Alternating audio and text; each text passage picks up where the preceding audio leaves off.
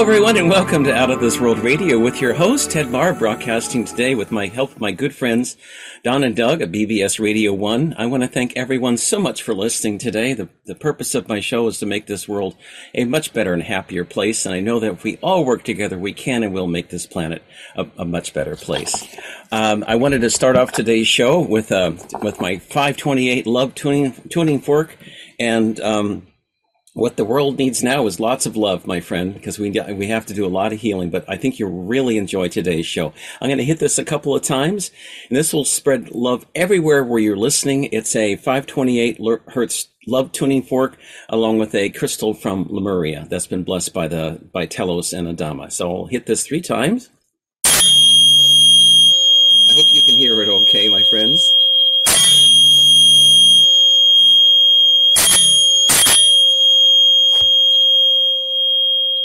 Okay, wonderful. That sets the tone for the show. As my good friend Albert Einstein has told me many times, the most important and powerful force in the universe of love. And if we practice that every day, we can create a much better and happier planet. I want to thank everyone so much for their fantastic support today. We should have about 264 million listeners, a jump of 8 million since last weekend, along with approximately 165 million benevolent beings off planet. So much love to all my friends in the Pleiades and the Galactic Alliance who are listening today.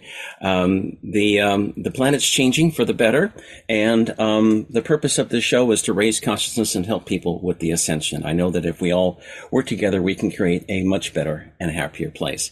My shows are supported by listener contributions. It's entirely a nonprofit listener-supported show, and if you'd like to contribute to keep us going, just go to my BBS website, or you can go to www.outofthisworld1150.com and contribute whatever you like. Today's show for the first hour will be talking about the extinction of the beautiful monarch butterfly. Now, this was, if you want to look for reasons why it's almost extinct, look no further than Bill Clinton and Monsanto, because Bill Clinton he legalized Roundup and genetically modified corn and genetically modified soybeans back in the 90s.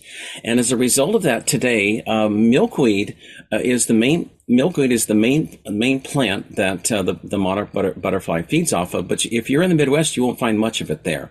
Go drive out past the cornfields in Iowa. I spent some time in Iowa here a couple decades ago.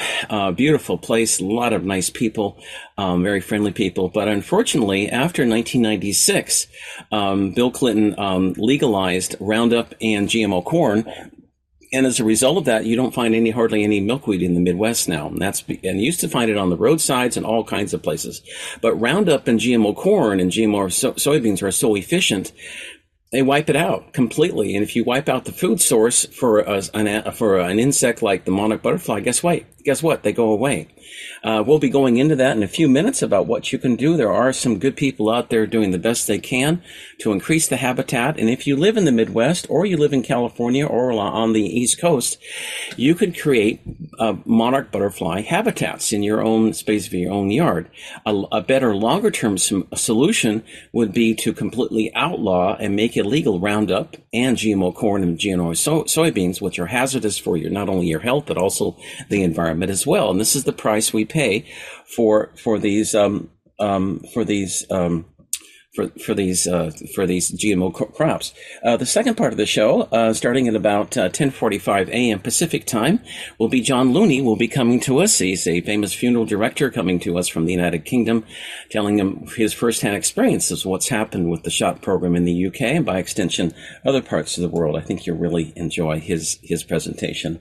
The third part of the show, starting at 12:15 today p.m. Pacific time, will be on the commemoration of the atomic bombs dropping on Hiroshima and Nagasaki back in World War II. And there's a big group in Seattle called From Hiroshima to Hope. And every year they have a fabulous peace ceremony at Green Lake in North Seattle. I'll be talking about that as well. That'll actually be a week from today. But it's a wonderful event, especially if you live in the Seattle, Portland area to go up to. It's free. And what they do at the end of all the ceremonies, they send out these beautiful rice paper crates full of writing peace and love and harmony on them out into the lake. And they do all a mass meditation. And we're talking usually well over 1,000 people, sometimes 2,000 people there. And they've done this every year for so many years. And I think it's just a wonderful thing. If you are in the area, I definitely urge you to go. I'd like to go ahead and start first. Don, if we could play that first link, Native American, well, actually, let's do this. Let's show a picture of President Struhan Rogers. He's actually our president. I know people say that there's Joe Biden, but Joe Biden's dead. He died 2 years ago. This is the guy people should really know who's our president. And this is his picture here. There he is. He's an English actor, and he's pretending to be the president of the United States. Jim Carrey also fills in at times for him. But if you look at his pictures, with the pictures of Joe Biden, it's an identical match. So anyway, if you're out there in the world, especially in America, and you want to know who really is this guy who's our president, it's Struhan Rogers. He's an Englishman by law. People born outside of the United States cannot legally be president, but when you're a member of the cabal, you can do anything you want, right? So this is our president in the United States. People should know that and be aware of it. And I challenge anyone to prove me wrong. I had some people writing me saying, prove it. And I said, well, look at the pictures. You'll see what I mean. There's also pictures of Joe Biden or whoever he is having a mask, and he's got like plastic at the back of his neck. I mean, American public, the public, we're not stupid, and we see things. And of course, it's completely illegal. But when you're the cabal, you can do anything you want, right? Legal laws, schmas, doesn't matter. You just do what you want. The next thing I want to play is a short little video about the Amish celebrating Joe Biden or whoever he is. It's about 40 seconds, and it's kind of an interesting little video I ran across. A friend of mine sent me this morning, and thank her so much for sending it. If we could play that, Don, that's the 40-second Amish video. Should be there celebrating Joe Biden. I hope you got it okay. And if you don't, we'll just move on to something else. But anyway, yeah, here we go. Thanks, Don, so much for showing that. There we go. He's got some flags there. You know, it's bad when the Amish get political, and normally the Amish don't get political. They're very peaceful, loving people, but you see that in the Amish country. That's how bad it's getting. The first clip I want to play to start off our segment on the monarch butterfly is Native American Prophecies are coming true. It's a little over 5 minutes, and I think it's a good way to start off this section of the show. If you wouldn't mind, there's two of them. One's on Native American Prophecies, and the second is on the beautiful Hopi Indian prophecies as well. So I'd like to go ahead and we could play those. First one, followed by the second one. It's it's all Native American Prophecies are coming true .html. If we could play that, Don, that would be, thank you, my friend, that would be great.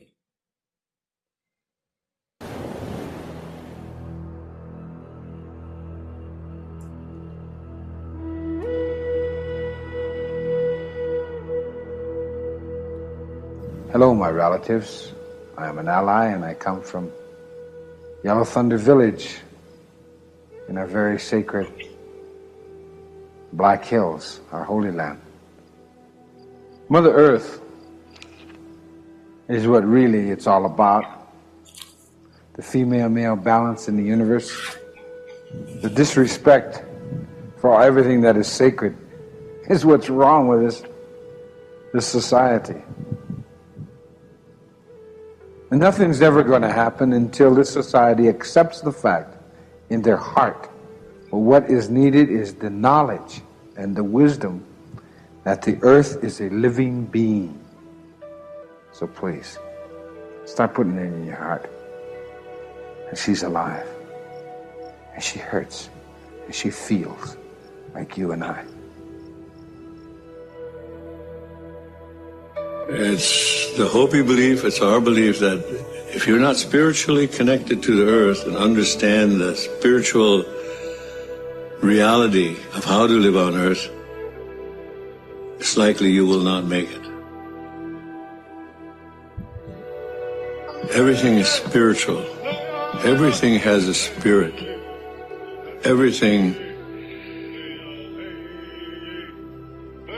Everything was brought to you by the Creator, the one Creator.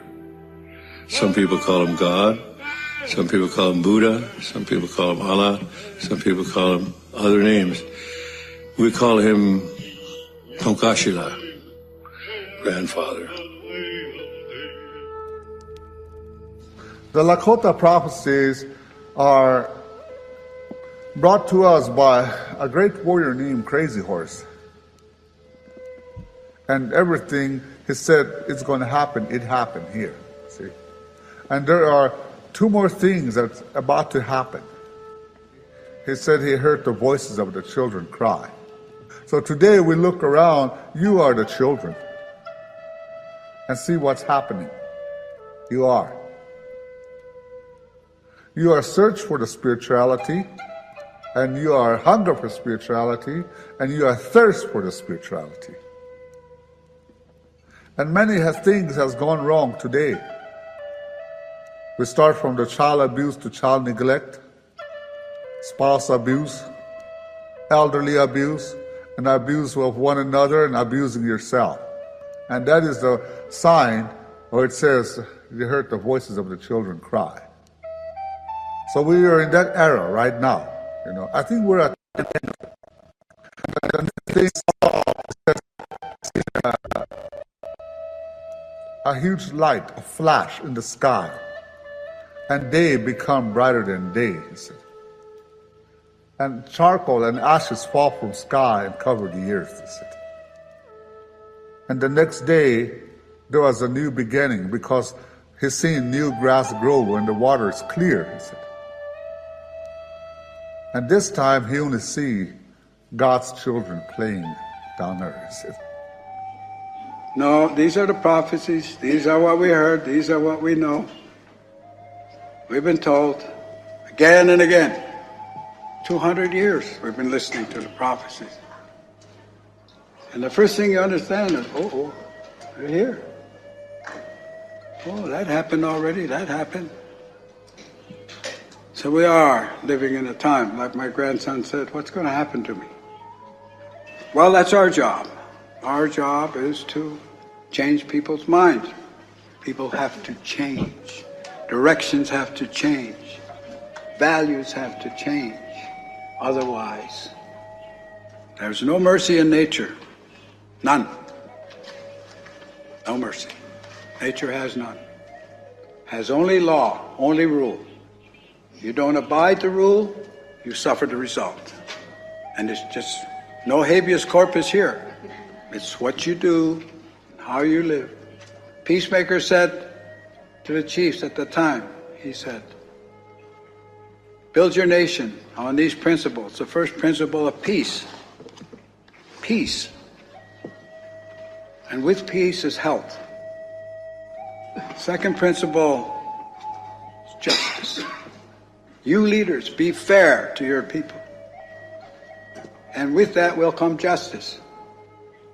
Third one, power. The power of being united. The power of the good mind. Power of one mind. The other instruction a peacemaker said was, never take hope from the people. Give the people hope. And what is hope? It's leadership. It's principle. And that means the leader's got to be out there. Fight is on. Big fight now.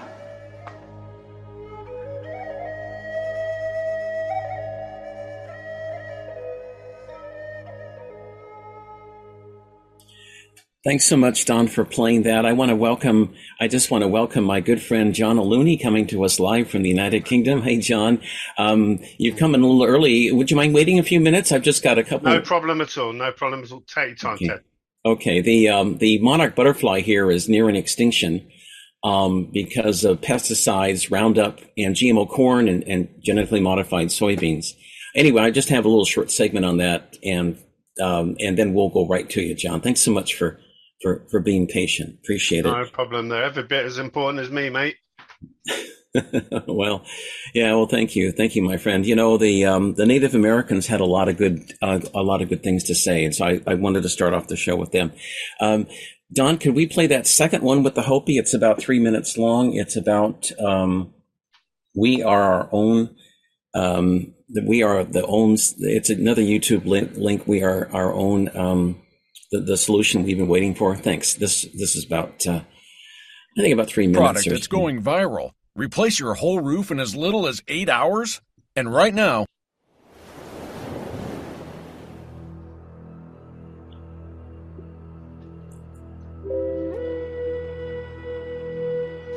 a prophecy made by the Hopi elders in June of the year 2000. We are the ones we've been waiting for. We have been telling people that this is the 11th hour. Now you must go back and tell the people that this is the hour, and there are things to be considered. Where are you living? What are you doing? What are your relationships? Are you in a right relation? Where is your water? Know your garden. It is time to speak the truth. Create your community. Be good to each other. And do not look outside yourself for your leader. This could be a good time. There is a river flowing now very fast. It is so great and swift that there are those who will be afraid. They will try to hold on to the shore. They will feel they are being torn apart, and they will suffer greatly. Know the river has its destination. The elders say we must let go of the shore, push off into the middle of the river, keep our eyes open and our heads above the water. See who is in there with you, and celebrate. At this time in history, we are to take nothing personally, least of all ourselves. For the moment that we do, our spiritual growth and journey has come to a halt. The time of the lone wolf is over. Gather yourselves. Banish the word struggle from your attitude and your vocabulary. All that we do now must be done in a sacred manner and in celebration. We are the ones we've been waiting for.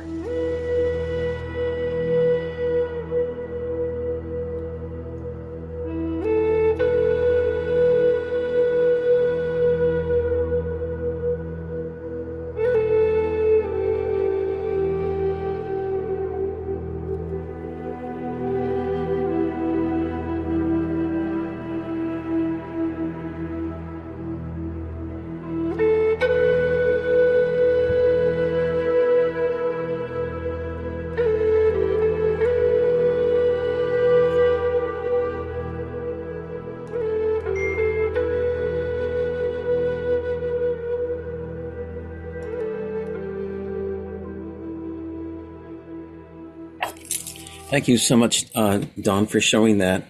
If we could also show a picture of the monarch butterfly would be great. I want to show people what the monarch looks like. It's a famous butterfly. If you wouldn't mind just going ahead and showing that, Don, thank you so much. There's the monarch butterfly there. Take a good look at it, my friends, because earlier this year, they only counted 1,914 pair of butterflies in the American Midwest. That's correct. 1,914 butterflies. That's all that's left of the monarch butterfly in the American Midwest. And people ask why. It's because of Bill Clinton and Monsanto. Monsanto is the inventor of Roundup, horrible chemical, causes Crohn's disease and a lot of health problems for people. It's so efficient in wiping out weeds. It's wiped out just about 99.9% of the milkweed plants in the American Midwest. And that leaves with the monarch butterfly with virtually no habitat at all, nothing to eat.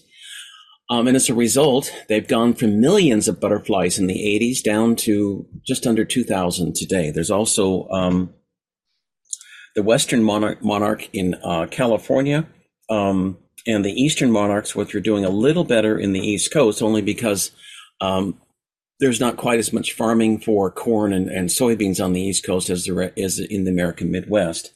What can be done? Well, first thing that could be done is to designate designate the monarch butterfly as a U.S. federally endangered species, which would get a federal habitat protection for the butterfly. Monsanto doesn't want it because that means less profits. After all, we should support Monsanto, right? Well, that's a wonderful company. They're the ones who financed Bill and Hillary Clinton's campaigns in the 90s. And but they are killing this planet with their chemicals. And the monarch butterfly is such a sad case of that, because back just no longer than maybe 30 years ago, there were millions of these butterflies throughout the American Midwest they winter in Mexico and then they come up to the States. And now they're virtually almost extinct. This is probably the last year you'll see them around in many parts of the United States. Something can be done.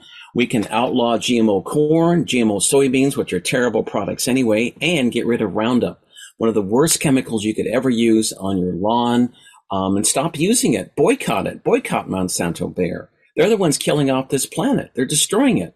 And when the Hopi talked about the children crying, we can go into this, John, in a few minutes, but I think what they were talking about is the children crying from getting the vax shot. And a lot of those kids are dying off, and we can talk about that too. But I mean, it's a total disrespect for not only Mother Earth, but also people too. Disrespect for people. I mean, but the hour is very short right now. The time is 11:59 a.m. with 1 minute to p.m. with 1 minute to midnight for the monarch butterfly. Senators like Chuck Grassley out of Iowa, who's been there for a billion years in the Senate, why doesn't he do anything? One of the reasons why is because he gets money off Monsanto. I got the records too in my Facebook post. I showed you the records. There's records there showing how much money he's gotten from Monsanto. It's not only him, but other senators and representatives as well. With a flick of a pen he could ask for federal protection and probably get it for the monarch butterfly. He's been there for more than about 40 years. President Struhan Rogers, which is the real name of the English actor playing Joe Biden, who actually died 2 years ago. President Rogers could sign a bill with an executive order mandating Endangered Species Act status for the monarch butterfly, but he doesn't do it. I mean, I really don't know what Biden does except sits around and stares into space. He acts like he's got dementia. But something needs to be done, my friends. Short of all that, is to create your own butterfly habitat. And one of the organizations you can do that with is a group called Xerces.org, spelled XERCES.org. Wonderful group. I urge you to support them. They've got habitat kits there that you can also use. The monarch butterfly has been listed as endangered by the International Union for the Conservation of Nature. It's a private group of scientists. Forget our government. Our government's crap, and everybody knows it. It's an illegal government. It didn't have the vote of the people here last year. It's a false, fake government. But why don't they get off their asses and do something about it? They could save this butterfly, but I guess money's more important. Monsanto's more important, and the Clintons are more important than saving this beautiful species. It's really disgusting what's happening. The number of butterflies of this kind of butterfly between 1980 and 2021 last year dropped 99.9%. What more do you need to wake up? Now, the monarchs do a lot of things, including pollinate fruit trees and crops. So without the butterfly, guess what? You're not going to have your crops anymore. And we're going to have food shortages. Biden's planning food shortages anyway for the United States and other parts of the world. So we all need to stand up to this nonsense, because if we don't, we're going to lose. We are really going to be on the short end of the stick. And we don't have to take it. You know, we've been the ones, according to the Hopi, that we are our own best hope. And with that, I guess we'll start a little early, John, and bring you on. John Aluni is a good friend of mine. He's been on my show before. He's a funeral director in the United Kingdom. And what I like about him is that he's got a really good heart, and he likes standing up and telling the truth. He has a lot to say. And John, thank you so much for coming on my show today. Really appreciate it. You can talk as long as you like today. Okay, we got to check your audio, John. Let's see. Yeah, that's better, Ted. Okay. Thank you for having me on, mate. It's been a little while, hasn't it? It's nice to see your face again, and No, nice to thank see you. the things that you're doing are important. They're important things. You know, to some people, it's just a butterfly, but it's not. It's a life, and it's part of the ecosystem of this planet. You know, Right. Right. and we should be. I listened in awe of these these Native American prophecies, because it's kind of coming to pass everywhere, isn't it? And the children crying particularly resonated with me, because we're seeing. I was hearing a lot of stories of baby deaths recently, and a vast increase in them. Now, we offer our funeral services at our funeral home for nothing for a child. You know, I'll even pay for the coffin myself, because I won't profit from the death of a child. Now, thankfully, as nature intended, these deaths are very, very rare, but it seems to be that they're becoming more and more frequent in really unnerving numbers, Ted. And I kind of saw a video testimony from a funeral director in the UK called Wesley. I reached out to him, spoke to him, confirmed he is indeed a funeral director. And he talked about seeing exactly what I've said that I've seen with the fake pandemic and a high death rate in jab recipients. But he also mentioned that he was seeing an extremely large number of babies being born, stillborn. And I couldn't understand why there was this vast increase, but my phone wasn't ringing, you know. And then I went to the local crematorium a couple of weeks ago, and they've got a notice board in the waiting room. And what it does is it's an information board for people that turn up for services. And for example, it will say John Smith, 3:00 service, and then it lists who the funeral director is taking care of that deceased. Now, I'm noticing more and more baby names coming up, and the arranging funeral director is Milton Keynes University Hospital, which is the local hospital. They're now undertaking these funerals directly, which is something I've never really known before. So that obviously is quite troubling. Then we spoke to a member of staff at the crematorium who confided in us that the hospital is transferring deceased babies up to 6 and 8 at a time from the hospital directly to the crematorium. And I would suggest the reason for that is to keep it quiet, you know. So I would kind of appeal to anyone who is a midwife and sees this happening and feels that something's very, very wrong, to consider speaking out, because these are our prophesied children crying. You know, so you know, people. Unfortunately, we live in a society, Ted, where people generally don't care much about each other these days. They don't care about strangers. You know, when I was a child, we didn't have iPads. We didn't have mobile phones. We had I had a yellow chopper bike, pedal bike, and something called the Great Outdoors, and I knew everyone in the street. Everyone knew me. We all mixed. We, you know, if you went to see a friend, you knocked on the door and you asked them to come out and play. And it was a much, much better time. Now we've got people who don't even know who lives next door to them, and they don't want to know. They don't want to know. They want to live a virtual world. And I would suggest that this has been a deliberate act, certainly a deliberate act. So obviously, I'm really concerned now because people don't generally bat an eyelid when someone of 30, 40, 50 years old passes away. They get over it pretty quickly and they move on. You know, it's unfortunate, it's sad, it's tragic. They soon forget. But if there are babies dying in record numbers to vaccinated mothers, then it's clear that something is very, very wrong. Now, a guy for you to look into, Ted, is a doctor from Australia called Dr. Luke McLindon. So his surname is spelled McLindon.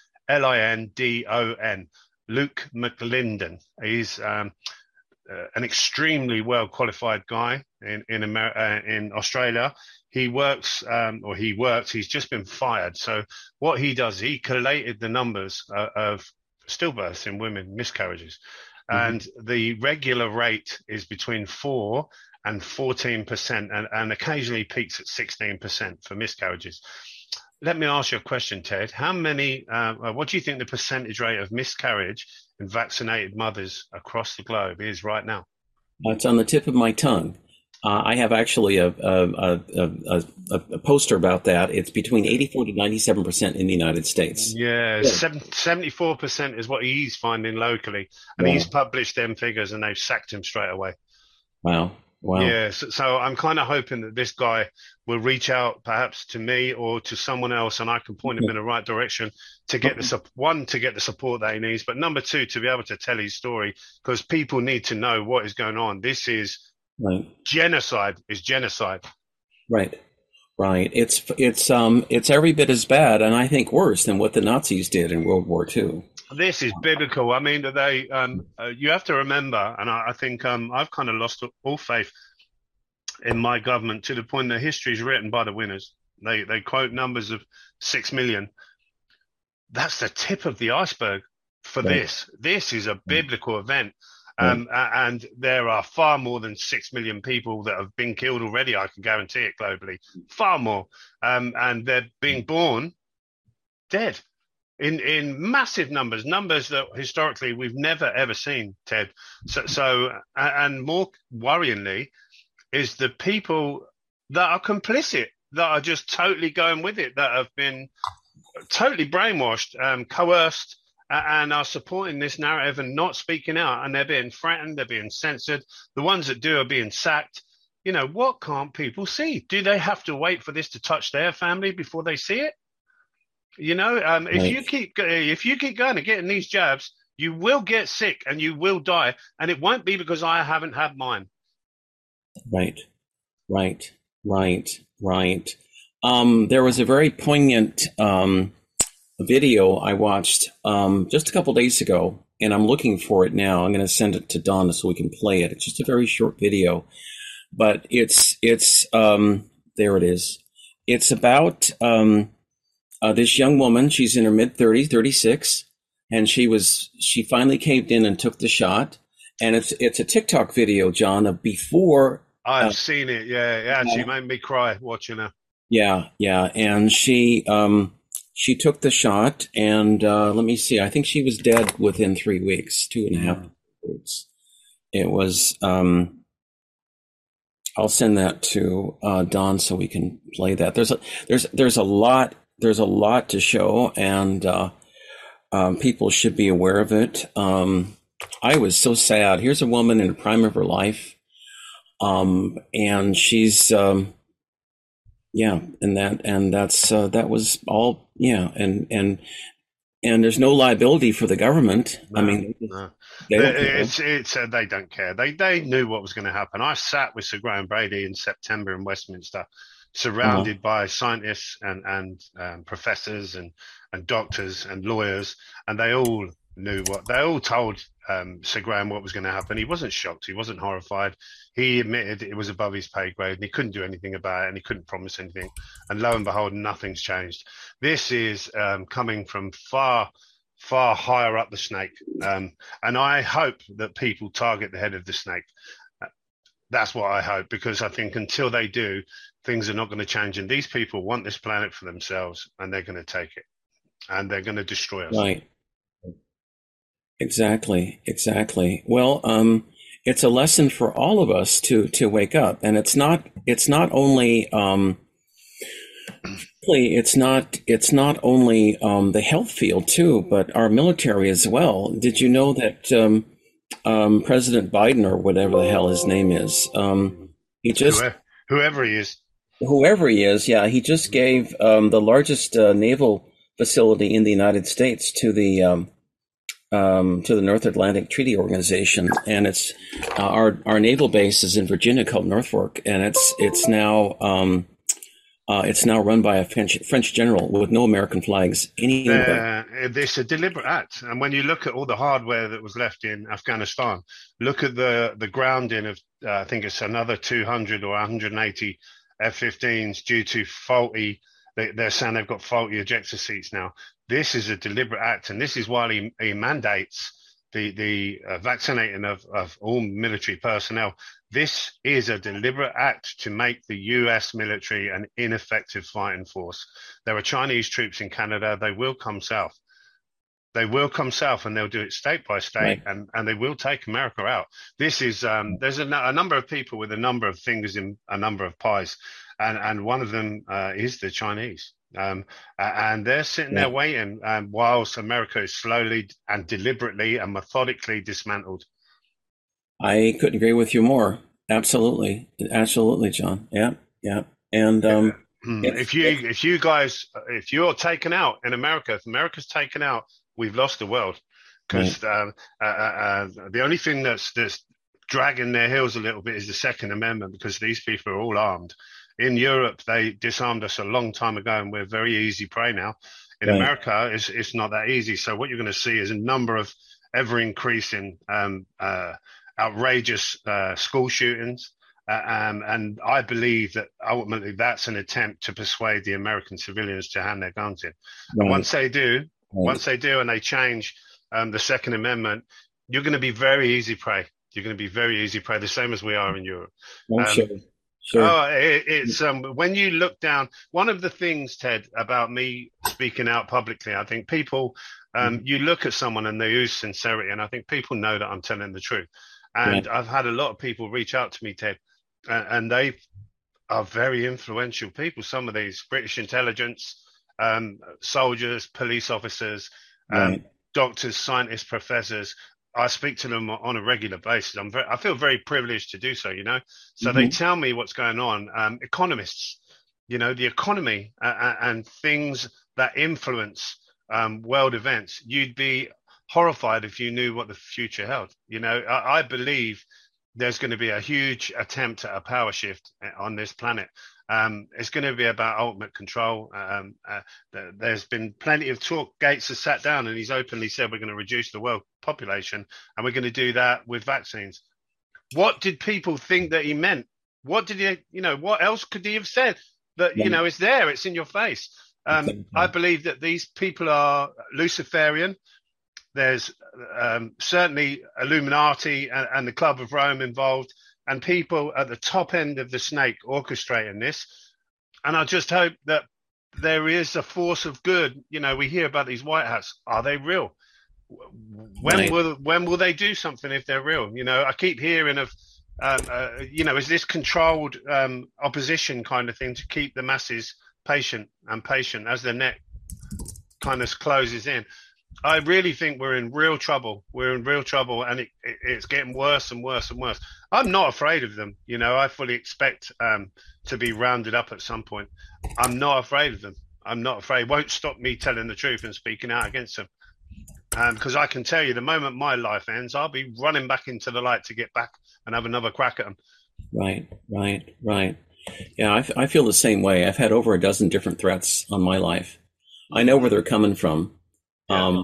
A lot of them are from Simon Parks, and a three-letter agency he works for. I'm not afraid to tell that. I mean, I've had all these threats on me. So at any rate, but they definitely want to control humanity, and they want to kill us off. There's a Defense Department contractor called Deacon, and they forecast a couple of years ago, John, that the population, I'm trying to think, what they said for Britain. I think Britain was 2/3 reduction. That's right. Yeah, yeah. I saw the figures myself. I think it was down to about 22 million. Right, But you know, when we look at the Georgia Guidestones that mysteriously were just destroyed by what I suspect was probably an energy weapon, looking at the video footage, right, it's a lot less than that even. You know, you're talking about 500 million there. So you know, I've got no doubt what's happening. right. Is it right? Will we see divine intervention? You know, is there someone up there watching what's happening with dismay who will step in? I really hope so. I really hope so, because these people are insane. They're insane. They're pure evil. Yeah, You know, and I'm tired of putting kids in their 20s and 30s in coffins. yeah, yeah. Well, apparently there's been so many baby caskets ordered here in the United States for dead babies from parents who've stupidly taken the shots. Yeah, of There's course. a shortage now. Pallets. Yeah. So I talked to one of the guys that I speak to quite regularly. He used to work within the industry on the creme film. Now, let me explain. The creme film is like a plastic liner that goes inside these caskets. And the particular company that he worked for was doing 1 week in 4 on this specific creme film for caskets. They're now doing 3 weeks a month. Wow. Yeah, so it's tripled. It's tripled. You know, that would correlate. If you think, Yeah. you know, the death rate or the miscarriage rate could go up to 14, 16%, triple that, you know, and then even a little bit more. But yes, demand is definitely going up. Mm-hmm. Right. I'm certainly, I mean, this is the time of the year for me, Ted. 1, 2, 3, 4, 5, 6, 7, 8, 9, 10, 11, 12. So I've got 12 people in my care at the moment. Usually I would have about 5 this time of year. This is the time when it's quiet and we go away on holiday, you know. Mm-hmm. It's unbelievable. It's unbelievable. I just it's one thing sitting and hearing it last September in Westminster and thinking, oh my God, that's horrific. But when you see it now starting to happen, this winter is going to be even worse. The next winter will be even worse again. And I do wonder at what point they're going to say, oh, that's the new variant. It's not vaccine injury. Even though they're paying out vaccine injury in the UK now, they're paying it to people. You know, they're acknowledging it and paying it out. Mark Stein is on GB News every night, slating them and presenting fact and witness deposition and testament from victims. When will the masses wake up? I really, I don't know. I sense there is a great awakening and these people are waking up. But, you know, the average Joe blogs here, they come home from work and they want to log on Facebook or watch Johnny Depp court case or TikTok. Or they want to, you know, see what's happening in the puppet show as regards Tory politicians that are all WEF, World Economic Forum groomed anyway. So they're only going to carry on where the rest have done. You know, I kind of despair. Mm-hmm. Mm-hmm. When will we see people with a moral compass, Ted? Right. Well, the educational system here in the United States is designed to take out the moral compass out of students. In Washington State, the same here. It's the same here. Yeah. So now we have the police escorting drag queens to local public buildings, libraries, to groom children. Wow. And the police protect them and escort them in. It's unbelievable. There's footage of it everywhere. Mm-hmm. Drag queens for kids of 4 or 5. Normalizing this twisted mindset, you know, it's not right. It's not right. And anyone with a moral compass knows that, you know, but now we have police officers actively protecting them and escorting them in to groom children. Yeah, I've seen extensive footage of it. It's disgusting. They should be utterly ashamed of themselves. They're not policing, they're protecting child abusers. Yeah, it gets worse. In the public school system in Washington State, headed by a Democrat governor named Jay Inslee, they've normalized pedophilia because little kids as young as 6, 7 years old are greeted by sex education manuals of men and women in different sexual acts, same-sex acts, whatever. I mean, it's anything goes. Anything goes. And by age 12 or 13, the school districts now say that it's okay for children to choose the sex they want to be, so they can have. It's unbelievable. My son's got a cousin who's the same sort of age, and the kids are being encouraged to label themselves with a sexuality at kind of 8, 9, 10 years old. You know, half of the kids in this. And his cousin's year identify as lesbian. You know, half of the girls. Wow. It's insane. It's insane. Why would you do that to children that you're supposed to be nurturing and protecting? And why would the authorities think that it's a good idea? It's not. Mm-hmm. And, you know, I'm all for live and let live, but I don't go around screaming that I'm heterosexual and I must be proud of that and throwing it in everyone's face. You know, there are certain ways that things should be done. And, you know, grooming children with drag queens at the age of 5 and 6 years old is not appropriate. I can tell you, I would commit crime if a drag queen approached my 6-year-old. They'd be told in no uncertain terms where to go. Right, exactly. Well, it's a lot of parents here are pulling their kids out of public schools just because they're so bad and doing homeschooling. Can you do that in the UK where you are? Can you pull them out of public schools, or are they forced to go to school? So I'm told that in France they've made it illegal now. You know, they have to groom these children. I suspect the same sort of move will be made in the UK as parents become increasingly angry at the deliberate sexual perverse grooming of their children. You know, they'll make it illegal to do it. And then you'll be an unfit parent, then they'll take your kids into care. I'm very fortunate in that my son is set in his ways. He's like me. He sees right and wrong. It's too late. They won't be able to groom him. You know, he's too strong, but he's 11 kind of going on 18. He's a big boy. You know, he's very sensible. He knows right from wrong. He's got a moral compass because we've instilled that into him. But you've got younger kids that are a bit more easy influenced. I despair, Ted. I honestly despair. You know, where would this end? Well, they're doing various things to cut down on the world population. This is one of them. And to do that, well, why don't they lead by example and take their own lives then? You know, lead by example. If you're a leader and you've got anything about you and you want to help, end your own life. End your own life rather than take the lives of innocent people who have no idea what you're doing. If the world would be a better place for less people on it, jump off the ship.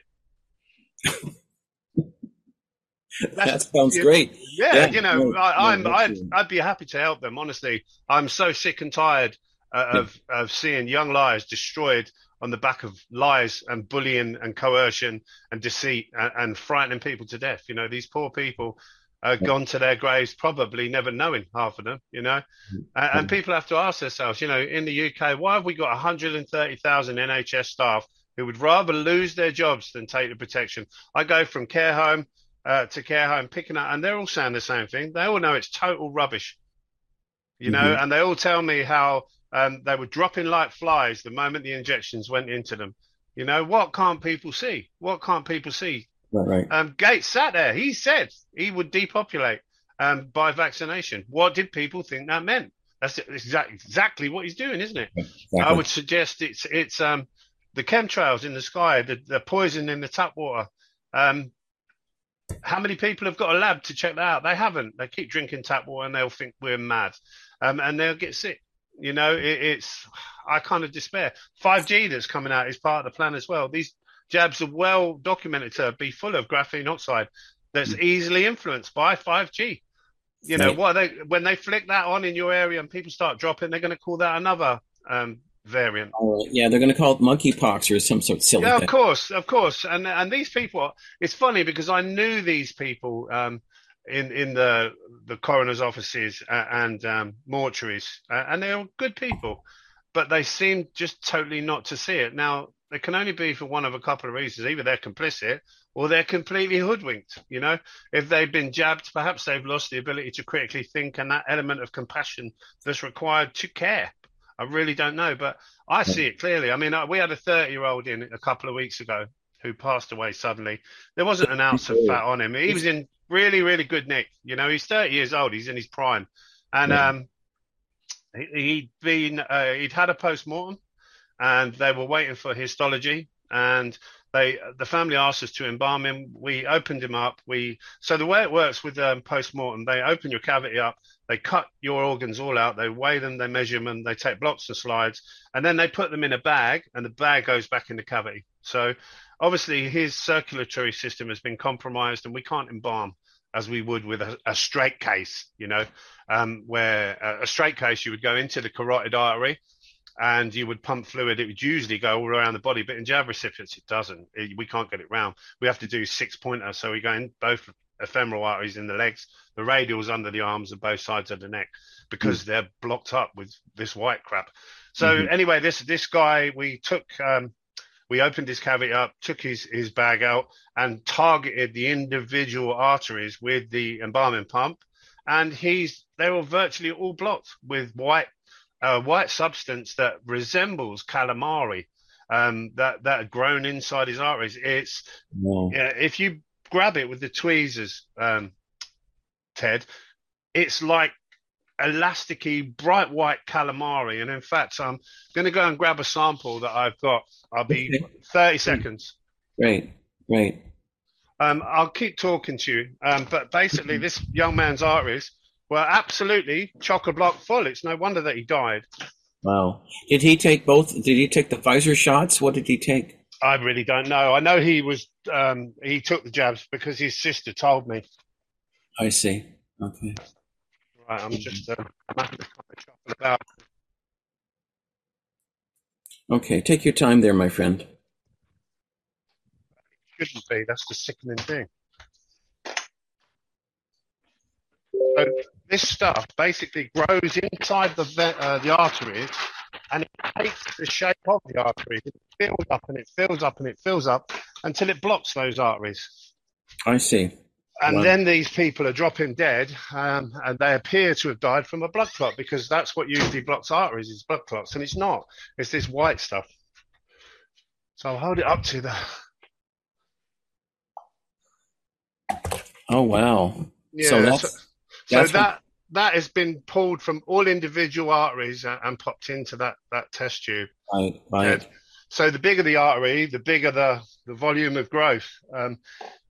Traditionally, with a clot, you would put it on a tray. You could press it with your thumb. It would break down. You could wash it away with a tap. It's like elastic bands or calamari. It's really, really tough.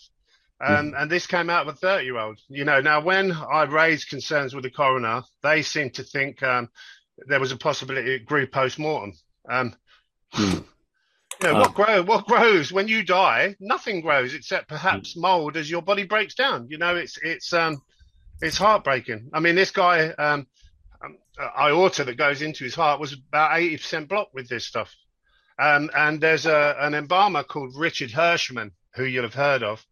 And he is based in Alabama. He's a trade embalmer, so he goes from funeral home to funeral home. He's got bags with hundreds and hundreds of samples that he's pulled from jab recipients, hundreds, and he's labelled each one and the age of that person, and it's identical. It's exactly the same thing. And this is something that we've never, ever seen before.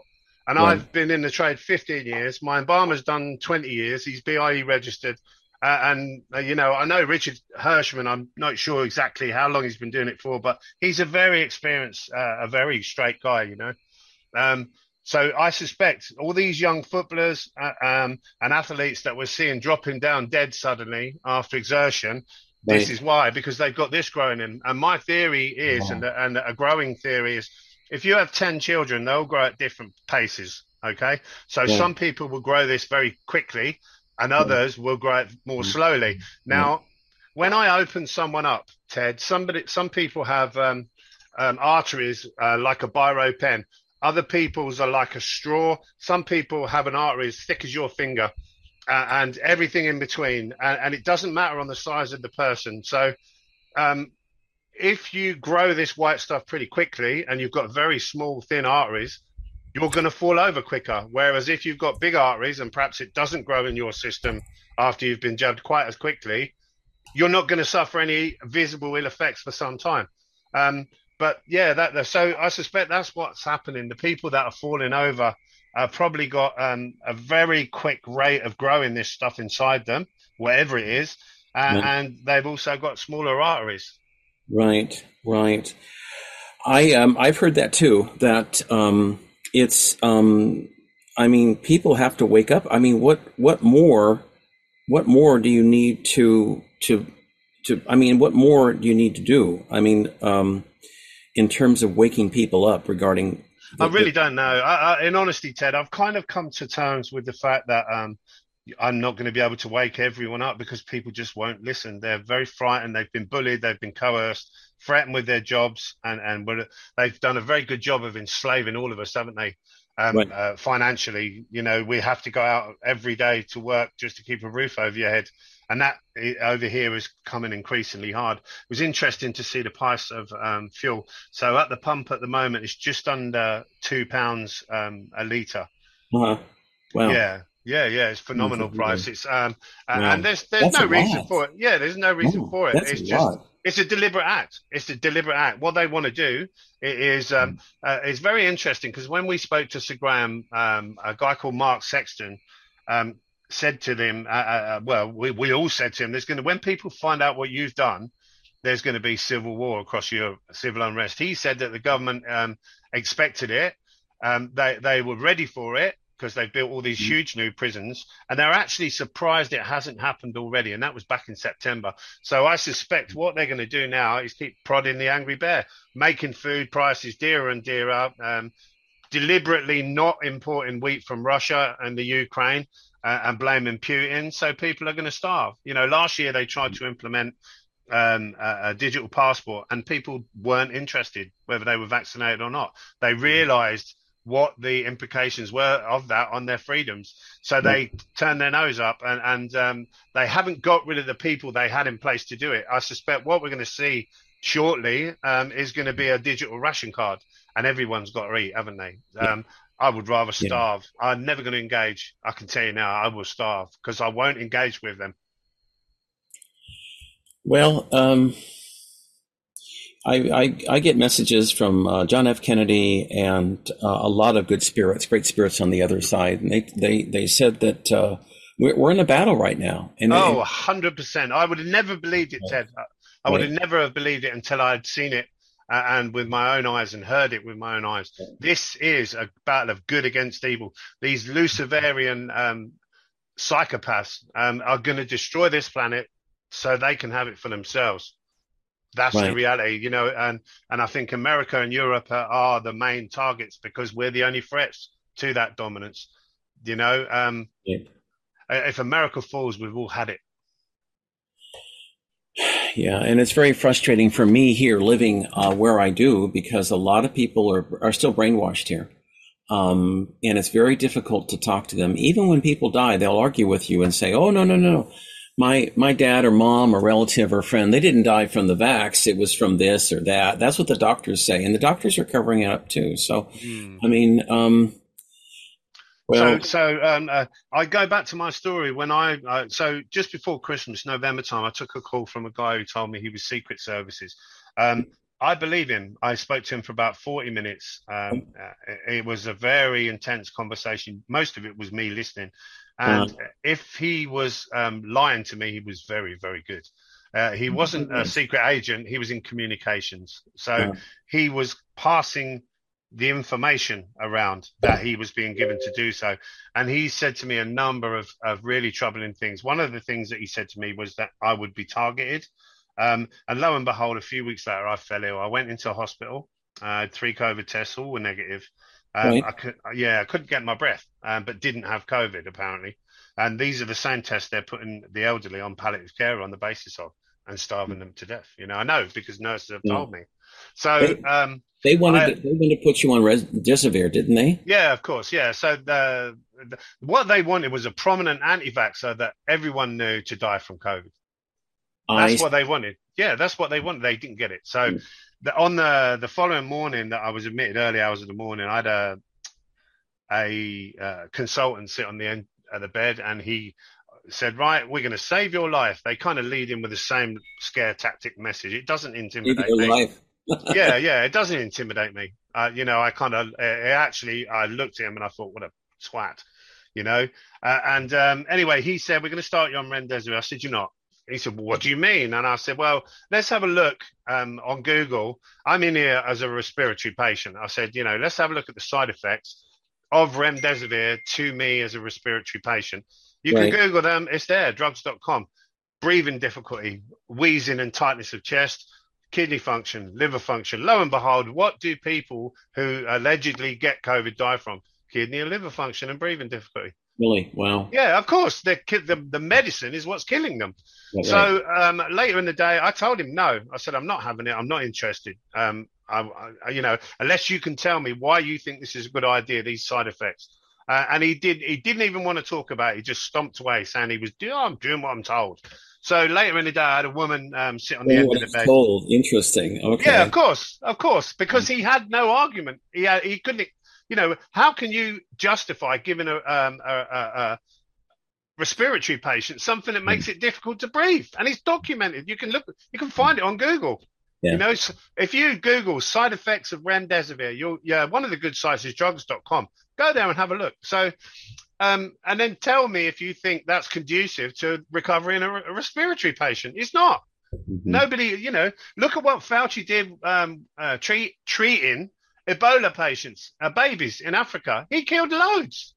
The mortality rate of babies that he gave remdesivir to was 53%.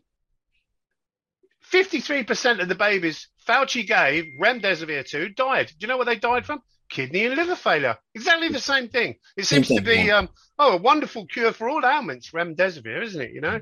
Mm-hmm. So later in the day, I had a stooge from Oxford University, a girl sat on my bed, and she led in with the same World Economic Forum line.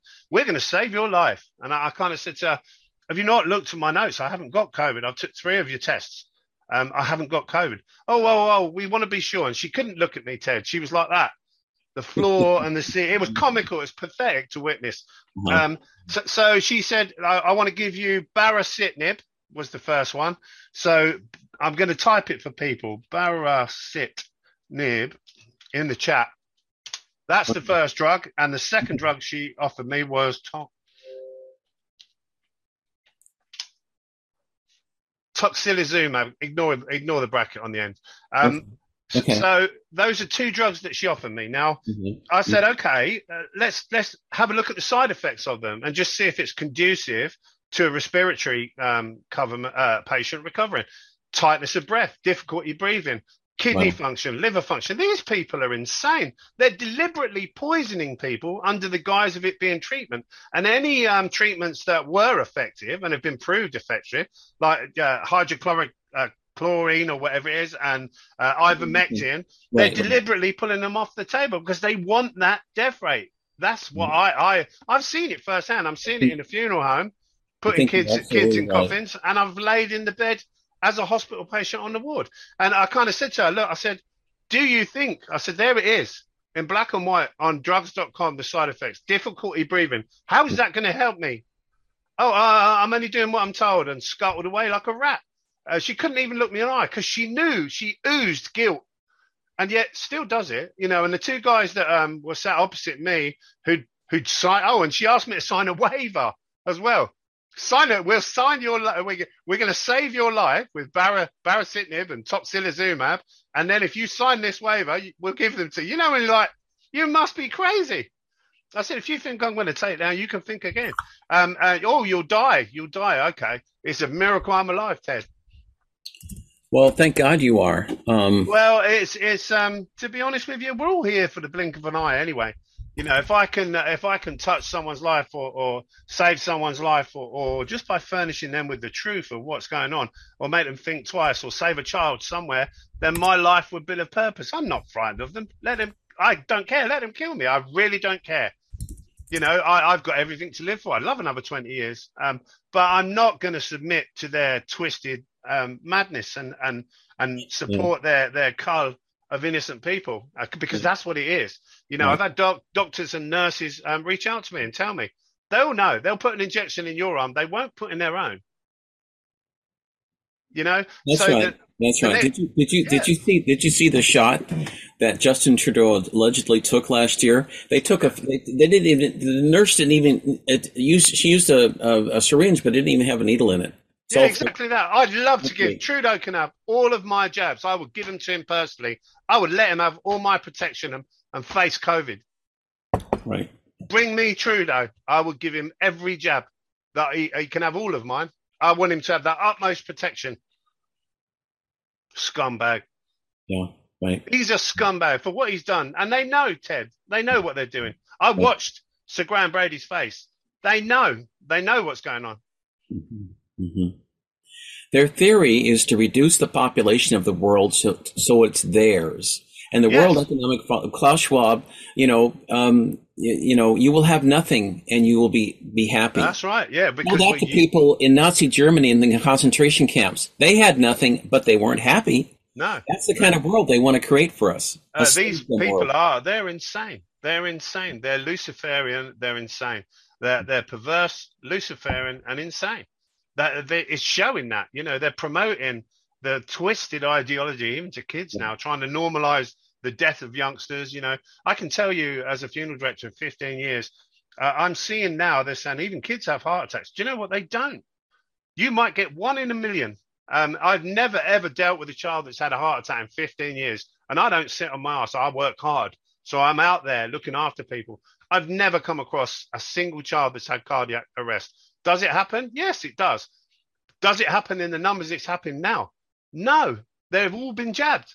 Right. That's what's doing it. It'd be this crap growing inside tiny little arteries and veins, you know, and the coroners will see it and they'll ignore it because they're under instruction to do so.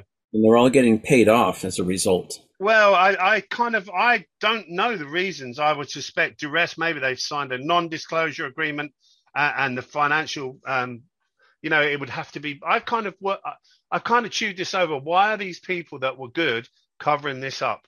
And it's not just in my area, it's in every area. I think they've had a large payment for a non-disclosure agreement they've signed, and they get sacked, deregistered, and they'd have to pay that sum back.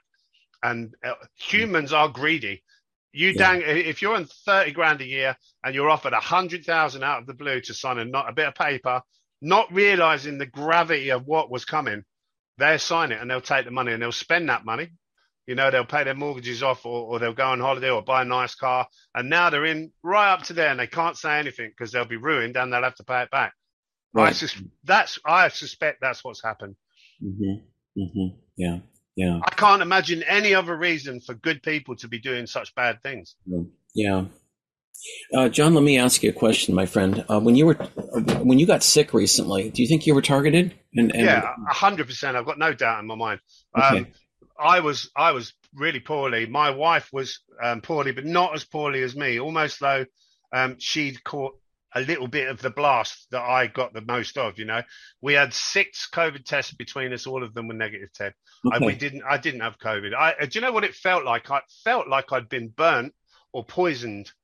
It was a really, really strange. I've never had an illness like it. It wasn't an illness. I'd certainly targeted. And I was told that I would be targeted because I've reached out to so many people, have listened to what I've said, and it's saved so many people. And of course, that goes exactly against what they want. They want to kill people. They don't want people like me on the cold face, putting 20-year-olds and 30-year-olds in coffins, telling the truth.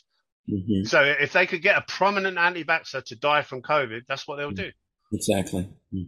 Yeah. Right. Well, that's what they've tried to do here too.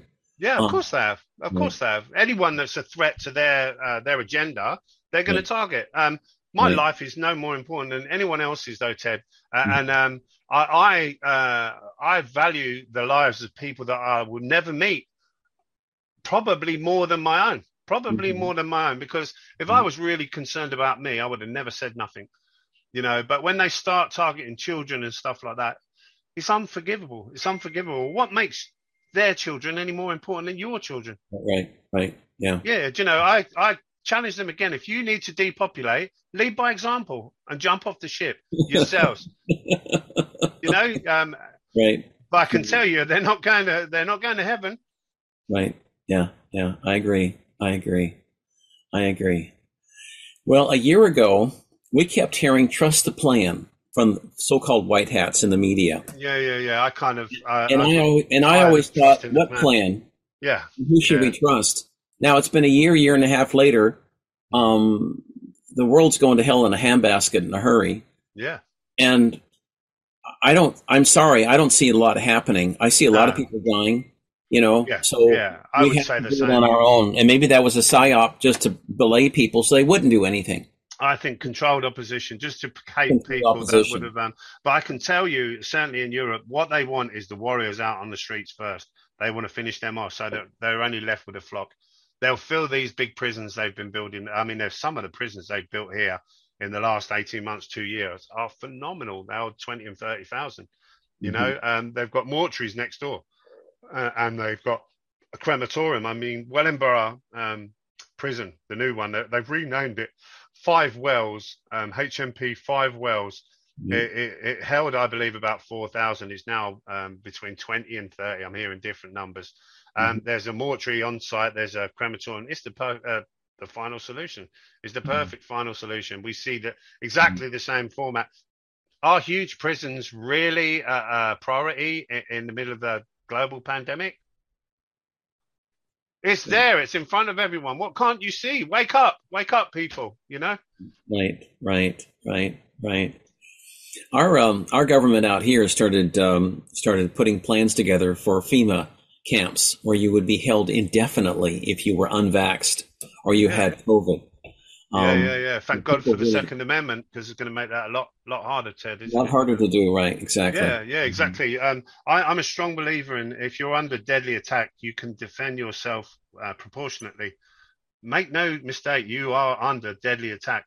They are targeting your children. At the very least, they're going to be sterilized. it was suggested 70% of the kids vaccinated would be sterilized. That's without the ones that die from myocardium and God knows what else from taking these poisons. Do I want to believe it? I don't want to believe it. Can't deny what I'm seeing, though, Ted. Right. Pfizer came out with some documents about 2 months ago as a result of a court case listing the adverse reactions. Yeah, look at them. Yeah, no, it was over 1,000 or 1,100 adverse reactions. How can people not see that and say, do you know what? I'm never taking another one. Yeah. I bet they never even looked. They would have got home from work. They would have logged on Facebook, Netflix, and TikTok, and they wouldn't have even looked at what they're putting in their body. Right. Guess how many diseases were listed in the Pfizer so-called vaccine? Do you know what? I kind of got down to about page 6 and gave up. You know, when you're like, Christ. 187. Yeah. So how is that a medicine? How can't people see it? You know, and they're still lining up. You know, and it's been. I have to applaud the genius because it's been done very cleverly. In that, do you know, you take a medicine, you get progressively sicker, and you think you need more of the medicine to prevent you getting sicker. And the more medicine you take, the sicker you get. And a vicious circle ensues. So I kind of know the people that are deeply entrenched in this because they're slightly stooped. They're very vacant and they're walking around waiting for the next shot. Do you know, it started off here as, 15 days to save the NHS. That was 2 years ago. And now I think they're on injection number 5 now. How can people not see it? Yeah, it's unbelievable. You know, the cancers that we're seeing as well, unbelievably aggressive and quick. So as a funeral director, when I first started working, we would get people come in and you kind of chat to them and get to know them and say, you know, what happened to mum, what happened to dad? And they would kind of say, you know, mum got cancer 4 years ago. She was in remission and then caught a cold because they devastated her immune system with chemo. So she died. But now we're getting people coming in. They're dying in 4 to 6 weeks, start to finish. Yeah. Right. There are researchers in France last year who found that people who take the jab, their soul starts to leave their body because the mRNA technology changes your DNA and the soul no longer recognizes your body. I wouldn't be at all surprised. That's where I think the Luciferian element is, you know. Are they trying to deny souls to Jesus? I really don't know. Who knows what goes through the mind of these monsters? Well, Rudolf Steiner, of all people, talked about it in October 1917, and he actually time traveled. He talked about this time when he said greedy materialistic doctors would use a vaccine to inject children and adults to separate souls from the body so people would no longer have any spirituality or any connection with God. He talked about that. Those are the words that he used way back then. And when you look at about the pineal gland and the efforts made to calcify it in people, you know, So, for example, I don't drink any tap water, and I won't use any fluoride toothpaste. Fluoride was actually used in the concentration camps to bricate the prisoners, where they could guard 1,000 prisoners with half a dozen guards. You know, it's proved very effective, and yet it's been put in your drinking water along with graphite. You know, graphite. Why would you want to drink graphite and things that are going to damage your mind and your body? Crazy. But people are implicitly trusting, aren't they? They're groomed right from the word go from school, aren't they? You know, but very slowly and very surely I've become very awake now, and I'm not frightened. I'm very angry, and I feel sad, and I feel anger, and I want justice. I want what is right to happen, and not twisted. It seems that the whole world has become inverted, doesn't it? Everything that you thought was good and trustworthy, you know, police officers, doctors, and the like. And it puzzles me, Ted, how these people can be so short-sighted and stupid, because what do they think will happen when the masses realize what's been done? Right. Who will they target, Ted? They'll target the people they can reach. They'll target the people they feel were complicit and knew and said nothing. That's right. They'll go straight to the hospitals. They'll go straight to the police stations, and they will target them. That's right. John, my producer, thinks very highly of you, as I do, and he wants to ask a few questions. Yeah, of course. So, Don, go ahead and ask, my friend. Well, thank you very much. John, what an honor. Bless you. Ted and I have, we talk after the programs, before the programs, throughout the week. I love Ted. And, He's a good soul. Right. Thanks, John. You're a good soul too. And I founded BBS Network Inc. Back in 2003 because independent media was a necessity. It still is, as we can see. And believe me, they've tried to co-opt this and get us to peddle their poop and get government agencies trying to work with us, an intelligence agent, on and on. I mean, course. it's, you know. Yeah, of course. And my twin brother and I went through, various periods in our life where, well, let's just say we're spiritual, very spiritual people. And so we remained independent. We could have broke out into, we could have taken the deals, but we decided not to, and we've remained quite independent and fiercely so, I might add. And rightly so. Right. Glad you have. When when I hear about somebody like you, I've been following you for a while, and I just have to tell you, I love you, John. And I love you. That's why I speak out. And people, that's the thing that I found the most puzzling is that people say, oh, you're so brave. And why am I brave, for being honest? And just telling people about something I see as heinous that's happening in front of people. Isn't that an indication on just how dire this world has become? I'm 54, and when I look back at my childhood, I had two things. I had a yellow chopper, and I had something called the Great Outdoors. We never had any phones, no gadgets. Not many households, not all households had a TV, and we would be out with a football and a bottle of lemonade, and we knew everyone. And as I said earlier, people don't even want to know who lives next door now. They don't want to know. They're not interested. If you get someone collapse in the street now, you've got fundamentally four types of people. You've got the person that will walk past pretending to look at their phone, and they'll have seen it, but they'll ignore it. You've got someone that will stop and film because they want to get likes from a traumatic video, which I find abhorrent. And then you've got someone that will pretend to help, and they'll rifle and take that lady's purse. And we saw that in the Manchester bombings, where this guy was going around helping the dead and taking their possessions. Yeah, unbelievable. Ghastly. Christ, where are you, God? How can you allow these demons to plunder us? And then the last type of people, you got the people that will stop and say, do you know what, that's someone's mum. And the guy isn't here to look after her. Why would you not want to do that? And then I find people are mirrors. And much like a mirror, you look into them like you do a mirror. And what do you get? You get exactly what you give. So why can't we all be mirrors? Do you know? And follow our moral compass. There's plenty on this earth for everyone. There's plenty for everyone. We could have free energy. It's been done numerous times. And JP Morgan and Co. have censored it, hidden it, and destroyed it deliberately, solely for profit. I'm not talking just about Tesla, but half a dozen after him. Water is primarily made of oxygen and hydrogen, the two elements that we need. Free energy is there, but they won't allow us to have it. They've enslaved us all, and they've upped their game significantly. And I've always been quite asleep, I suppose. I looked at 9/11 and thought that was preposterous, primarily because I come from an engineering background and I work with metal. So I am fully aware that there's just no way that an aircraft can vaporize, and then bring down a skyscraper built to withstand earthquake. It's just impossible. I listened to the testimony of firemen that were in the lobby who were ex-services. They heard and felt the percussion of the blasts. That was a controlled demolition, and I kind of remember thinking, even down to the dogs. They had resident sniffer dogs in both buildings, and they were pulled out a week before, whilst the charges were obviously taken in and set. I kind of despair that people would do that to their own people. It's also very interesting to look at the manifest and who was and wasn't in the building on the day.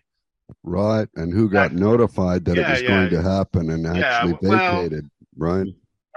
Just who was in that building on the day. There was loads of people who just weren't there, be it coincidence, be they were tipped off. Kind of gives you an idea of who was responsible, or certainly who was complicit. I kind of looked at that and thought, well, that must be just to drag you into war, to get cheaper oil and to launder money. We're great at doing that under the flag of hypocrisy, aren't we? What right do we have to go into anyone else's country? We don't have any right at all. We all went to war allegedly because that's what Hitler did. But I kind of think now, history is written by the winners, isn't it? And I question everything we've been taught as children, to be honest, and the version of it. You're another me, John. I'm actually 54 this year. I have 4 kids that are, one's 23, the youngest is 18. So within that age range, 3 boys and a girl, all in school and college. Are they all awake? Right. And nobody's got vaccinated. My mother was, believe it or not, she was a part of she was from Austria, and she was the only lady to get a full scholarship to become a doctor at the Universitat there. She actually got a full scholarship, the only full scholarship to become a doctor, but after 5 years, the war broke out, and it was all canceled. All the scholarships were canceled. She had to take the first job available to her. But she was actually in the Hitler Youth, oddly enough. So I got a lot of information from her side of the family, and her brother, who was one of the people that was the only surviving person that took out Mussolini, the only surviving, one of the most highly decorated war heroes in Europe.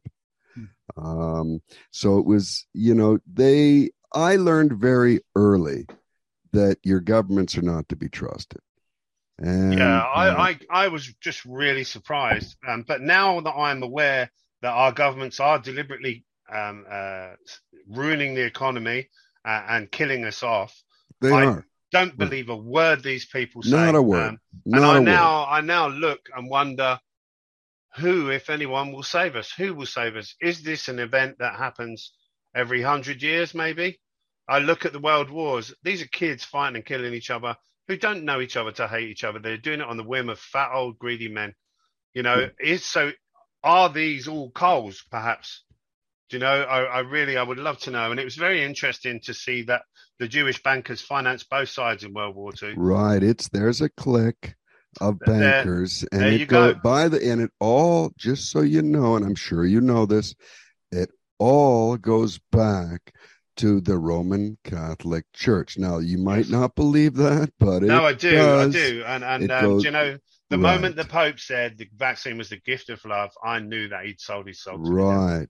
And the Jesuit order and the Vatican banking, Chase Bank and others, and the Rothschilds, which are the Vatican bankers. Of course. And it just stems out from there These into are the people. the breeding circle of Luciferianism. Yes. And, that is who is responsible. Right. But, straight away they're going to label you with the old shield, aren't they? Oh, you're anti-Semitic. I can tell you, I've spoken to a large number of the Jewish community, and they point the finger at the same people, and they're very, very angry. Right, because they've been used and abused just like everybody else. Of course they have, yeah. Correct. Yeah. So this has nothing to do with the Jewish population, but it's certainly the Zionists are at the heart of it, and I kind of hope if there is no divine intervention and he doesn't come to save us, then we're going to need to save ourselves. And I hope people target the head of the snake first. I hope so too. But, I often wonder, what does divine intervention look like? I really don't know. Is it us? Is it just us? And it's the God within us. What does that look like? I really don't know. It's interesting because I see lots of scripture during the course of my work. And I find myself, I've prayed, but I'm very mindful that this is a Bible that's been edited and tailored by the very same people that are plundering us. Right. That's true. Right. So there are a large amount of scriptures been cut out. The Book of Enoch, for example, and other parts of the Bible that have been omitted and edited and pulled out. Why is that? And when you look at just not the Christian Bible, but look at the ancient Sumerians, for example, and the tablets from Sumeria, and they make mention of, for example, the Anunnaki, is really, really interesting. I think there's a lot that we haven't been told. How could we possibly, as humans, make this humongous technological leap in the last 200 years unless there was some kind of outside Well, influence that's, in nudging us my along? opinion, what's going on, John. Yeah. I think there's a lot of outside interaction. I think oddly enough, I'm a crazy guy. I mean, I have seen, and I've actually seen crafts close up. I've seen off-worlders I would love to. I would close love up, to. That's right? probably, and I don't doubt, very much like humans, there's good and bad in them. You There know, are. are There we? are. It's the Are we? same, right? I kind of wonder: are we slaves mining gold for these people? Perhaps. I You know, really don't know. between you and I honestly believe that there has been an indoctrination of let's just say off-world influence that's been a part of us and part of the degradation of our society since early Egypt. Yes. And I think that there are off-world species that do want our best interests at heart, but they keep at arm's length in most respects. Um, I I don't am doubt. I don't doubt that there's a rule that right is to be fired of now. Whether that letting us. changes anything, or they're willing to change anything, or they want to be, let's say our saviors, quote saviors. I really don't know. I'm No. like you. I'm lost. What does that divine intervention look like if we're going to get it? Because Yes. can we really save ourselves at this point? I suspect That probably not. It's a very right. David and That's my Goliath. opinion. I think we're fighting an uphill battle that unless we get some sort of, let's say, Help. divine help, I just don't think we can get out of this vice grip No, I because would it's agree. been too well designed Yes.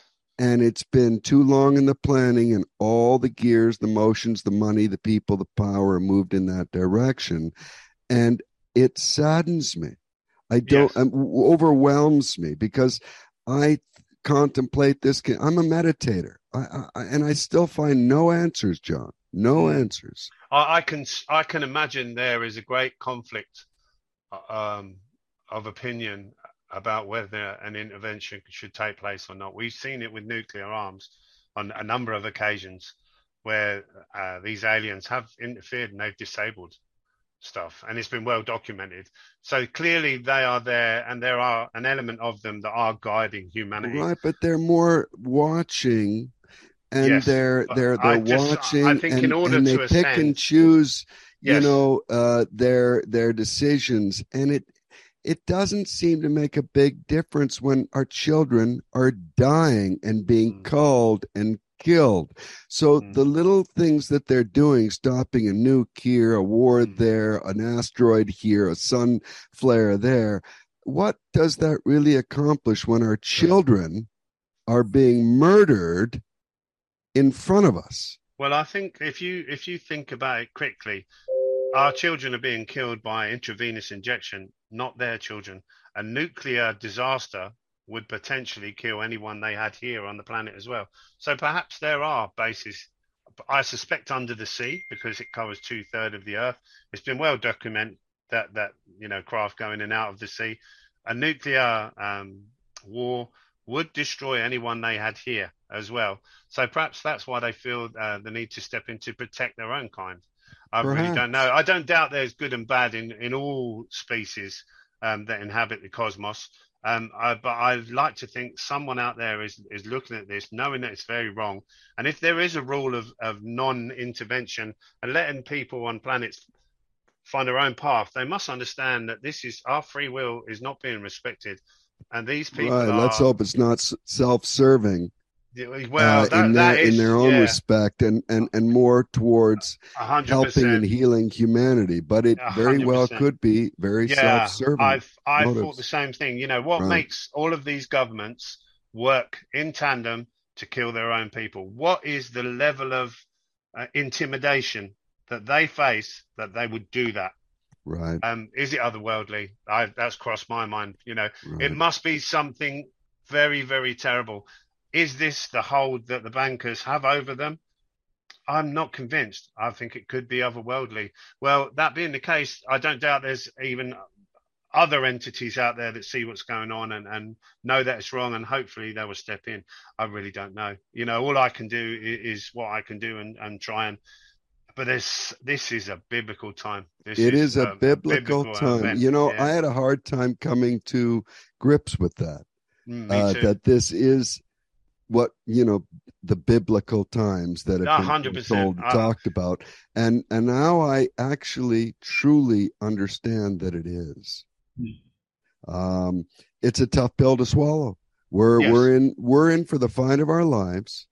100%. And we have to educate as many people on the ground as we can. We need to start taking over our local governments. We need our city councils. We need to bring our sheriffs. We need to start screaming at them, going into the sheriff's department, walking in there and saying, you're going to have to be a part of this. We're going to straighten this. And we're going to have to start not just localizing that aspect, but doing it in such a way is that we decentralize power. Yes, 100%, especially financial. That's where they've got everyone. Imagine if there was a new way to do things financially, and this is where I can't decide either way about the digital currency thing. I don't like having something that I can't hold. That could disappear with a flick of a switch. And when you look over time, over millennia, gold has always been very prized and very valued, and it's stood the test of time. So it'd be interesting to find out, when are they going to pull the plug on the money they've squandered? That's going to happen very shortly. And then that's ultimate control, isn't it? Once they've got us digitally, we're finished. I've always thought silver to be a good investment, especially junk silver. Yeah, 100%. I kind of buy a little bit of gold, a modest amount of gold every month. Purely because I can see what is going to happen, and we saw it, didn't we, in World War II or post World War II, when they were taking wheelbarrows of notes for an egg and stuff like that. I foresee very similar events. I watched people fighting in Morrison's, the local supermarket here, over toilet rolls last year. What are they going to do when there's no food? Right, and it's coming. Biden, it really is. It really is. Biden ordered American farmers this year not to plant, or he'd put them in jail. So many farmers didn't. What was the justification for that, though? Oh, because he's dictator. He didn't give any justification. As a dictator, he can do whatever he wants. How can he do that in a land full of guns? Well, he did, and now we're starting to see that come up. And then George Soros owns the railroads in the United States, and he's refused to transport chemical fertilizers to the farmers so they can produce food on a mass scale. But doesn't that tell you that those are the people we should be targeting first? Yeah, exactly. Street justice is going to have to start to rule. There used to be a time 40, 50 years ago, people wouldn't stand for this. No. They would bring their politicians out onto the street and they would beat them to death. Yeah, look at Mussolini. And today we're so complacent, and I don't advocate that, honestly. No, I don't think there's going to be a bunker deep enough for these people. I really don't. When this shit hits the fan, and it will, and I think ultimately the thing that confuses me is the amount of people that have become complicit, not realizing that when they've fulfilled their purpose, and perhaps the last of us is led off, do they really believe there's a seat at the table for them at that point? Do they think, well done, you've helped us? But maybe there's a seat at the table for you. You know why, John? Now, this was Del Bigtree. He did a video, and I found it quite comical. But he said, look, the unvaccinated might just be the chosen ones. Maybe, just maybe. Now, this is weird because I don't believe it, but this is what he had to say. Maybe the sinister cabal that's depopulating wanted to depopulate all the ignorant, free thinkers. Right. And those that were a little more fierce, independent, and wanted to thrive and survive, they would live. And the rest would, fade away into obscurity. And then they would come up to you later after the plan had succeeded and say, like he quoted, Bill Gates is going to come up to me. He's going to put his arm around me and say, yeah, we did that. But you know what?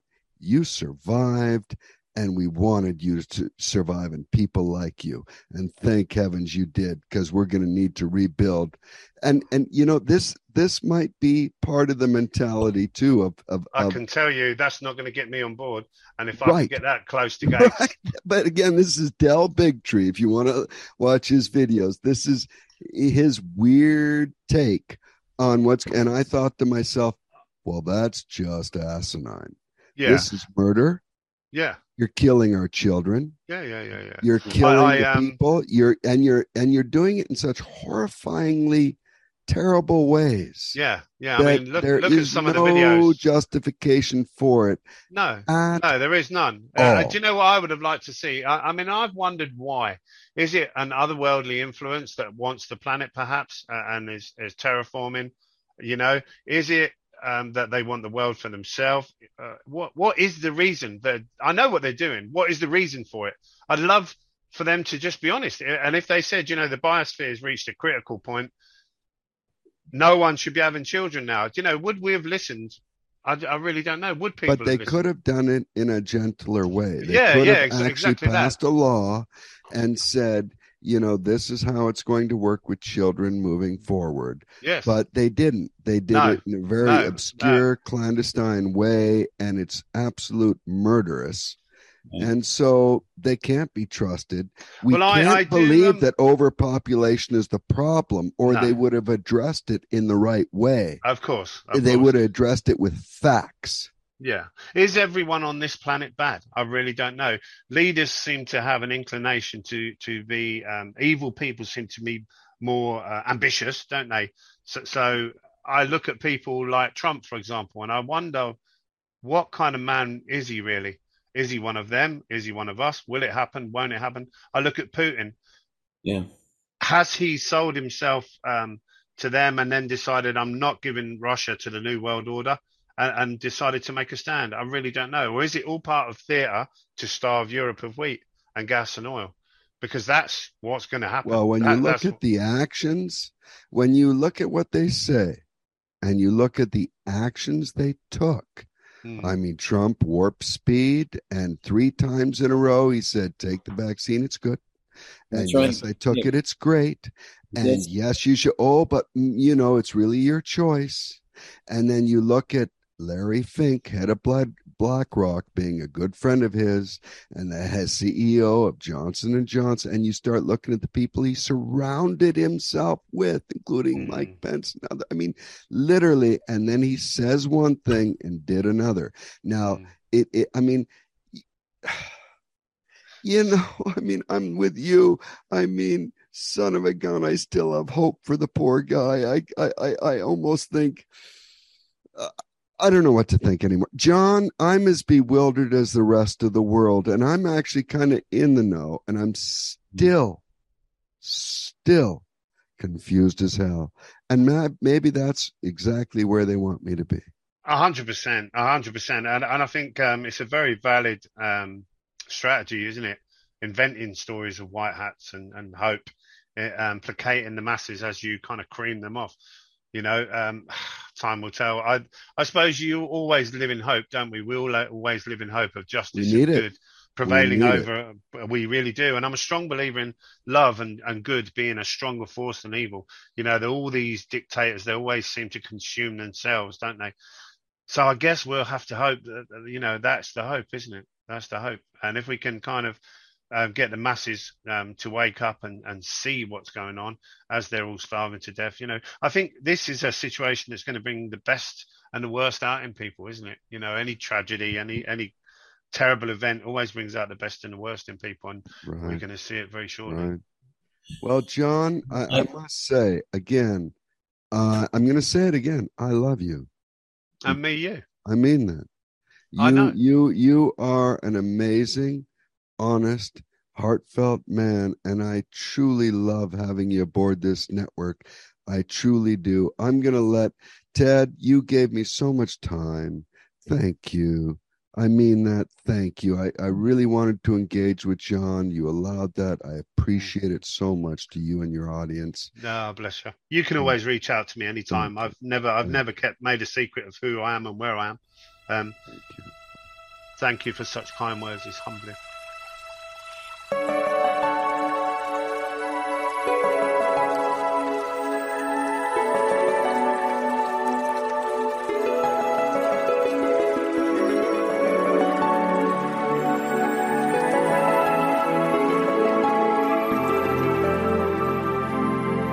I'm so glad you're here, John. I've got some more things I want to discuss with you, actually. And Don, you're welcome to hang on and listen if you want. My perspective on this whole thing is a little different, only because I'm in touch with benevolent extraterrestrials called the Pleiadians and the Galactic Alliance. And from what they tell me, in 22 other star systems, negative ETs have come to a planet like Earth, which is developing species. We're developing. And they've offered benefits to the elite on each planet in exchange for reducing the population by 95%. And in the plan that they presented during the last century to the elites on this planet, John and Don, was to reduce the population by 95% to a so-called manageable, what they say manageable, slave-like population, about 500 million. This is what they're doing now. And it fits in with Klaus Schwab's, whole argument that you will be happy and you'll own nothing. Now remember, his father was an SS officer who had a factory in southern Germany, had slave labor there. So that's the kind of world that they want for us. And typically in 22 other star systems, after they've extracted all the resources off a planet, because remember, the reptilians behind this are not tied into God. So they have to do resource extraction because they don't have the creativity that we do because we have a tie into God. After they've all done, then they blow the planet up with an antimatter weapon, typically. But that's not going to happen. What resource specifically are they after then, Ted? There's all kinds of things on this planet. There are time portals to other dimensions. You can go from this universe to another universe through the portals located on this planet, and they want to own it. And they also, the reptilians are a separate species, but then there's also the Greys. The Greys are 4 foot tall. The short Greys are 4 foot tall. They were human at one point, humanoid, out of the Orion constellation. And they've been taken over and genetically altered by the reptilians, who consider themselves master geneticists, to change their DNA into a slave species. The Greys themselves are considered biological entities, John and Don. They don't have any souls, and they don't have any chakra system either. And guess what the mRNA technology does? That's alien technology. That shuts down, destroys your pineal gland, shuts down all of your chakras, and after 5 or 6 months, you don't have any tie into God. You don't have compassion or love, or you don't have any feelings or emotions because you've been transformed into an automaton. And that's what's happening to a lot of people, and why they get so nasty is that their personality changes and you get a negative entity coming into them. Now, the larger spiritual battle going on is that this planet is shifting to the higher dimensions, and we're truly becoming a paradise on Earth. But the negatives want to take over our bodies. And as our soul leaves our bodies through mRNA technology, many will die, but some will live. And as the soul leaves, negative entities will come into these people, and their personality completely changes. Now, I've seen that happen. I've seen it firsthand with a really good friend of mine of 30 years. So this is the story, Ted. He was asthmatic, ex-smoker. He panicked. The same as all of us when COVID was first announced. He hears a respiratory disease that if you've got any frailty in your lungs, it will target that. And he begged me to write him a letter to say that he worked for me part-time so that he could jump the queue to get the cure, And I kind of said to him, just hold on a minute. This is what I'm seeing. And I'm a bit concerned, and you shouldn't take it. But he insisted. He was very persistent. He got his missus to speak to my missus, and well, if anything happens, it'll be down to you. And so I ended up writing the letter, and the change in him is unbelievable. He seems to have lost the ability to critically think. And this is an intelligent guy who lives in a house, £1.5 million house. You know, I knew him really well, and he's lost every ounce of compassion that he had. Now, I kind of, he works long and hard to try and convince me to take it, and I wouldn't. And I kind of said to him, you know, there are kids dying, and he kind of, oh, well, that's the world we live in. You know, he's lost that compassion. Instead of the previous him would have been really horrified. He's not horrified. And when I said, you know, these people are going to try and force vaccinate us, he's convinced that's the world we're living in now. Yeah. What? You know, this isn't him. This isn't him. Right. There's an element of his body or his mind or his soul that's gone. And I don't speak to him anymore. Right, right. The second thing, part of that, I want to say, John and Don, is that people who take the jab get nanobots inside of them. And they're actually putting nanobots inside of meats and food products. Nestle's putting it in their water here in North America and probably in Europe too. And the nanobots control you. Yes. They control your thoughts, what you think, what you believe, how you act. So are there positive entities, Ted, out there that are going to come to the rescue? Well, there are, and they're coming to the rescue as best as they can right now. They're limited by what's called free will, our free will. So you have to ask. The Pleiadians are helping. They look like us. They're just in a higher dimension. And they're humans like us, John and Don, and they're trying to help. They are helping us. They've been helping us by beaming high energy, positive vibrations to the planet since 2018. And especially for the past year and a half to 2 years, they've been massively, they've increased their presence from 1.5 million ships to 4.6 million ships, and they're all beaming this high energy. So people are waking up, and a lot of people who I thought would die aren't dying now. They're still alive. And so they're helping, and they are listening to this broadcast today. They join me on my shows. I don't doubt these people listen and hear everything, every word from every soul spoken. I suppose I'm like everyone, you know, I look for, when will this end? Will it end with them killing us all? I really don't know. Right. It's just a thought of, I don't care about me. I'm not bothered about me. I'm bothered about the kids. Right. And the futures that I want my child to have the future, you know, the childhood I had, and he hasn't got that. And it frustrates me. And I want, you know, I want people to live by a moral compass and start treating each other like mirrors. Well, they will. And you know why? I'm going to bring in my friend, Admiralosaurus, Pleiadian Admiralosaurus. He's in charge of the 4.6 million ships around the planet, 4.5. He's saying your work, my work, Don's work, all the light workers listening today are so valuable and important to the ascension because we're boots on the ground. We can do things and educate people in ways that they can't aboard the ships. Okay? You're asking for them to help. Well, they have been helping, but they're limited by doctrine of free will. They can't directly make decisions for us, but they can give us information so we make better decisions. And so that's what they've been doing. And so we're boots on the ground. We're the Marines here. And it's our job, like President Kennedy told me a year and a half ago. He said, if you want to change the world, John and Don, you look no farther than your family and friends, you know.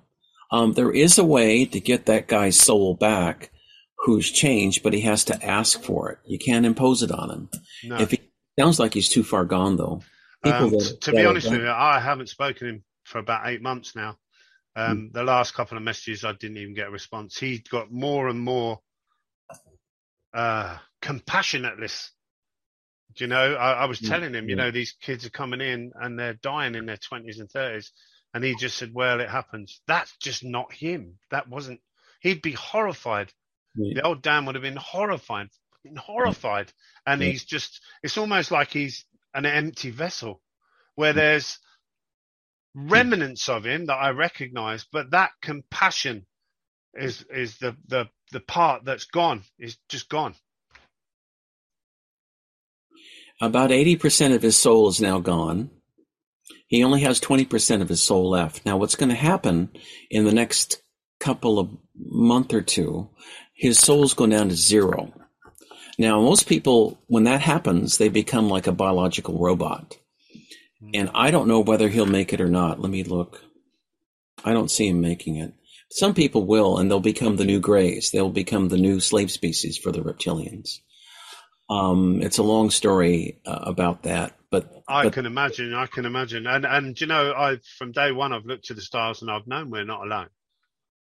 Right. I know, and I would love to meet some of these people. It wouldn't frighten me because I know they're there anyway.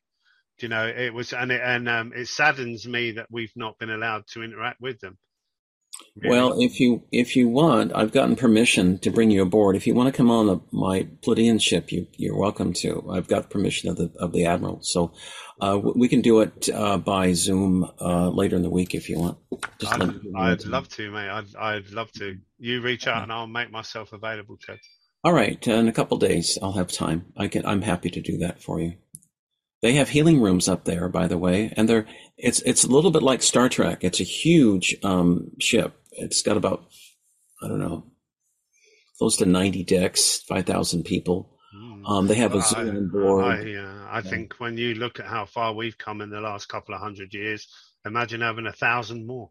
Imagine the things they're going to have in 1,000 years that are routine. You know, the things we have now, the technology we have now would have been considered witchcraft not that long ago, you know, so the mind boggles. The only limit is an imagination. You know, everything is done as a result of will. So, you know, people find problems, don't they? And they overcome those problems with technology. I think the thing that I struggle with probably the most is I see humanity split in atoms and look into the stars and they don't even know themselves. Right. You know, we're considered spiritual babies. Sorry, Ted. They do these things without thinking about whether they should or whether it's right. You know? Right. I know. The Pleiadians have been through all this, and they went through a nuclear war where 64 million of their people died. Wow. About 52,000 years ago. That's when I came here, and I think you came too. You don't remember, but you did. And they are about 80,000 years ahead of us technologically and 40,000 years ahead of us spiritually. But they're very benevolent and they love us dearly. But they want us, this is our choice to be here, they want us to make the right decisions. They can increase our vibrations and guide us as best they can. They can make suggestions, and I'll teach you ways later in the week how to contact them. I've got their phone numbers here. Galactic charges do apply, but I'm just kidding. But I can teach you how to contact them, but it has to be our decision, the free will, because they're not going to impose their will upon us, and they don't want to think of them as gods because they're not. They're just like us, except they're in a higher dimension. Yeah. I totally get that, and I'm guessing. I feel that there's a real, perhaps a debate going on now about those laws of non-intervention. That are being discussed and at what point they will. I sense this is just a really, do you know, the bizarre thing, Ted, is I'm horrified and I'm angry and I'm saddened, but I'm not afraid. And I can't understand why I'm not afraid, because I should be very afraid, but I'm really not. You have a lot of angels protecting you right now, and you are also getting some galactic protection too. I've wondered if perhaps someone somewhere is looking out for me. I hope so. Right. The light is always stronger than the dark. Yeah, that's my hope, Ted. Regardless of what they do, if you look at human history, all negative civilizations have never lasted for not a very long time. Even under the Nazis, 1933 to 1945, 12 years. That's not a long time. No, it wasn't 1,000-year Reich they wanted it to be, was it? Right. No. No. But evil has been an experiment on this planet, where it was an experiment to see what kind of choices people would make if they're presented with both good and bad, light and dark. Which way would they choose? It's very interesting. I spoke to a very senior soldier a while ago, and he was part of a unit, and that was one of the questions that they asked these recruits: would you shoot your own people? And there was no wrong answer. It was purely to filter them out into two distinct groups. And then those two distinct groups, based on their answers, went separate ways. I suppose one of the biggest mistakes I made, Ted, really, is assuming that everyone was wired the same way as me. You know, in the same way as if you see a blind man about to cross a busy road, would you just watch? Would you get your phone out and film it? Or would you go and intervene? I wouldn't occur to me to do anything else than save that guy, and I assume that everyone thought that exactly the same way, and they don't. It's the same as money. To me, I'm probably the same as all guys. We never grow up. I love toys. I love the brightest torch, or I'm not particularly into cars. I've got an 11-year-old car because I'm not very mercenary in the work that I do. We don't charge anything like the same amounts as other funeral homes, for example, and because I just don't feel the urge to exploit bereaved people. As long as I'm earning a living, I can pay the bills and buy a toy if I want one. I'm happy. When is enough enough? Do you need a 4-bedroom house? Do you need a 6-bedroom house? Do you need half an acre? Do you need 2 acres? Do you need 5? When is enough enough? I can't understand that constant need for more, that more digits in the bank, and you do such evil, heinous things to do that. How can you? I remember, Ted, working for my old employer, and I never used to do funeral arrangements. I used to work back of house for the co-op. So the co-op is like one of the biggest funeral providers in the UK. They've got probably 40% market share, so they're busy. And it was really good. I did 10 years there. The first 5 years was really good, and then the bank collapsed under the weight of toxic debt. And it's very interesting because that wasn't that long ago. And what that's done, that debt has been great leverage for compliance within that funeral provider now. So if they saw something that they were concerned about, a £500 million debt buys compliance.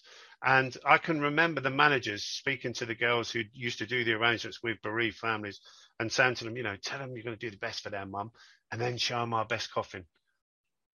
For cremation, why would I encourage you to spend $2,000 on a solid oak coffin to have it burnt? Right. I just couldn't do that to people. I remain, we include a coffin in the price because I can't bring myself to do that to people. And when they walk through the door, I think they expect us not to care and they expect me to rip them off. And it doesn't take long before you see that we're not like, and I just thought everyone was wired the same way. That if someone's in trouble, you try and help them out and you do the right thing, the honorable thing. So you can make a living. Yeah. Bills have to be paid, but you can look at yourself in the mirror knowing you're doing the right thing. And they're not, Ted. They don't care about each other.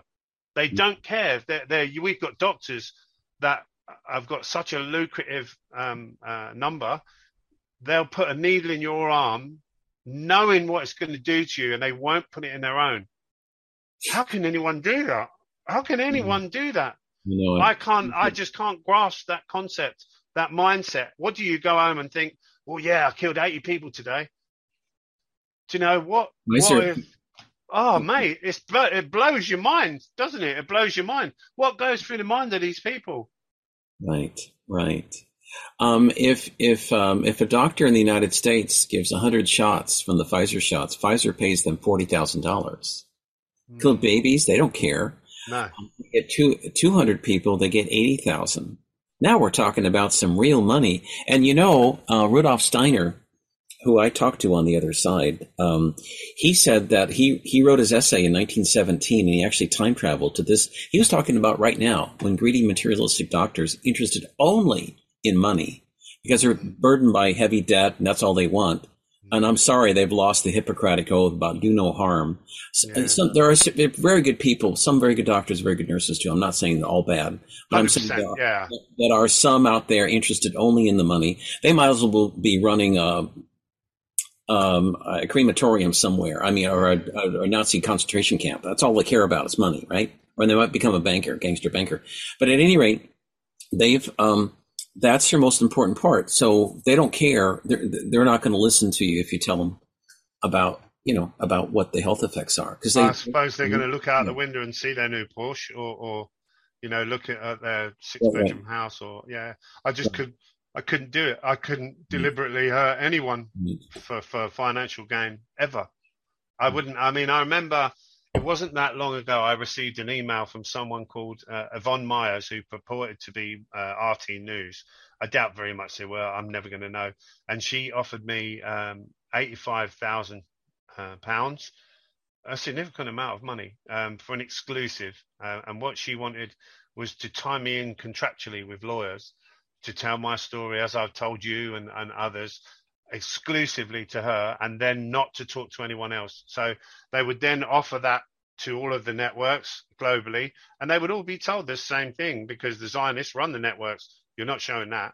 And it would go in the bottom drawer, and I couldn't talk to anyone else. And I could have done that I could have took 85,000. It never crossed my mind, even for a moment, to agree to do that. Wow. I wouldn't care if it was 185,000 or 500,000, because I've got this moral compass in me. It's like an electric bolt where, how can you do that when people are dying? Right. When children are dying, I just don't understand. I never put any money in a coffin, Ted. You can't take it with you. If the good Lord spoke to me and he said, you know what, we're opening a bank account up here, I'd think again.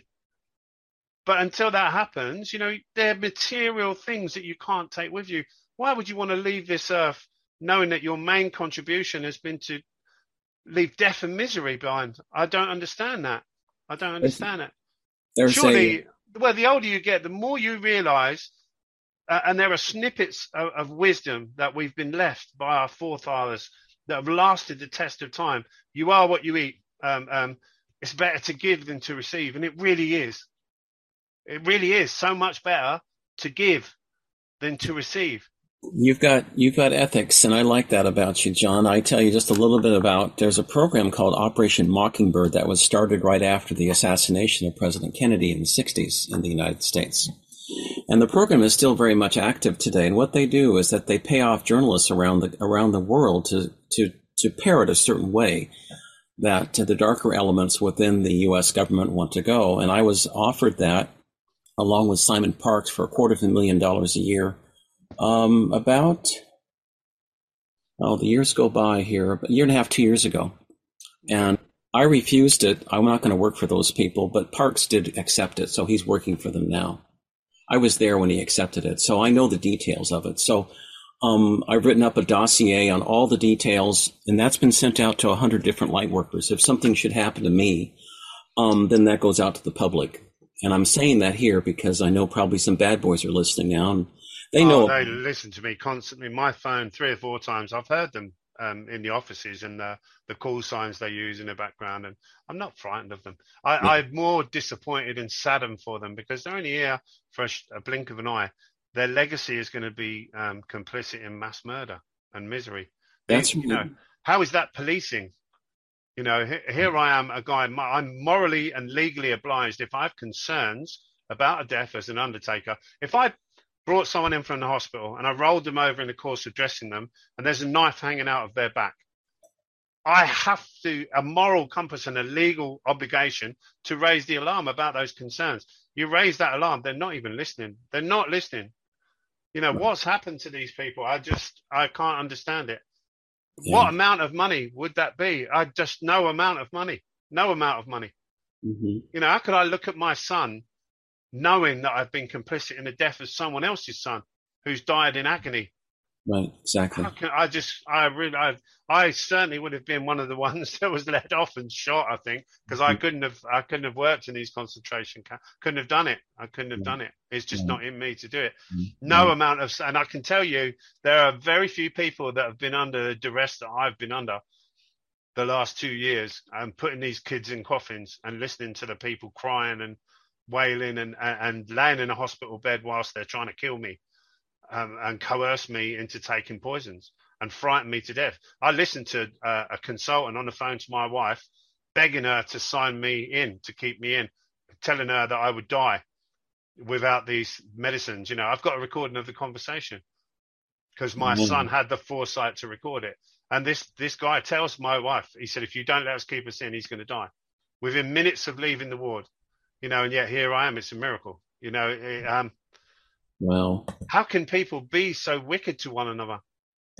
I just don't understand. I would never understand it, Ted. And that for me, I think we're all born and we wonder why we're here. I know why I'm here now. And I kind of get the feeling I've done most of what I needed to do and touch lives, hopefully in a positive way, to save them by furnishing them with the information they wouldn't have had. And they perhaps would have got sucked into this and been maimed and hurt. But what saddens me more than what these people are doing is the total lack of compassion and empathy people have for each other.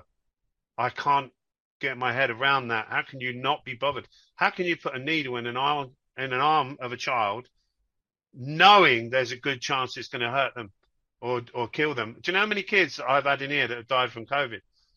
None, not a single one. None of my colleagues have anywhere. Right. So why would you do it? Why would you do it? You know, knowing what it does. I kind of, I despair at humanity, to be honest. You know where, I appreciate you saying that, John, because it comes from the heart, and I feel the same way. By the way, for those interested, do you know where the mRNA technology comes from? And how I wouldn't be surprised if it was otherworldly, because I sense there might be an otherworldly influence here to intimidate world leaders to kill their own people. There was a time many thousands of years ago in galactic history when the humans in the Orion constellation, humanoid humans, they were like us, not completely but close, were just going off on space travel.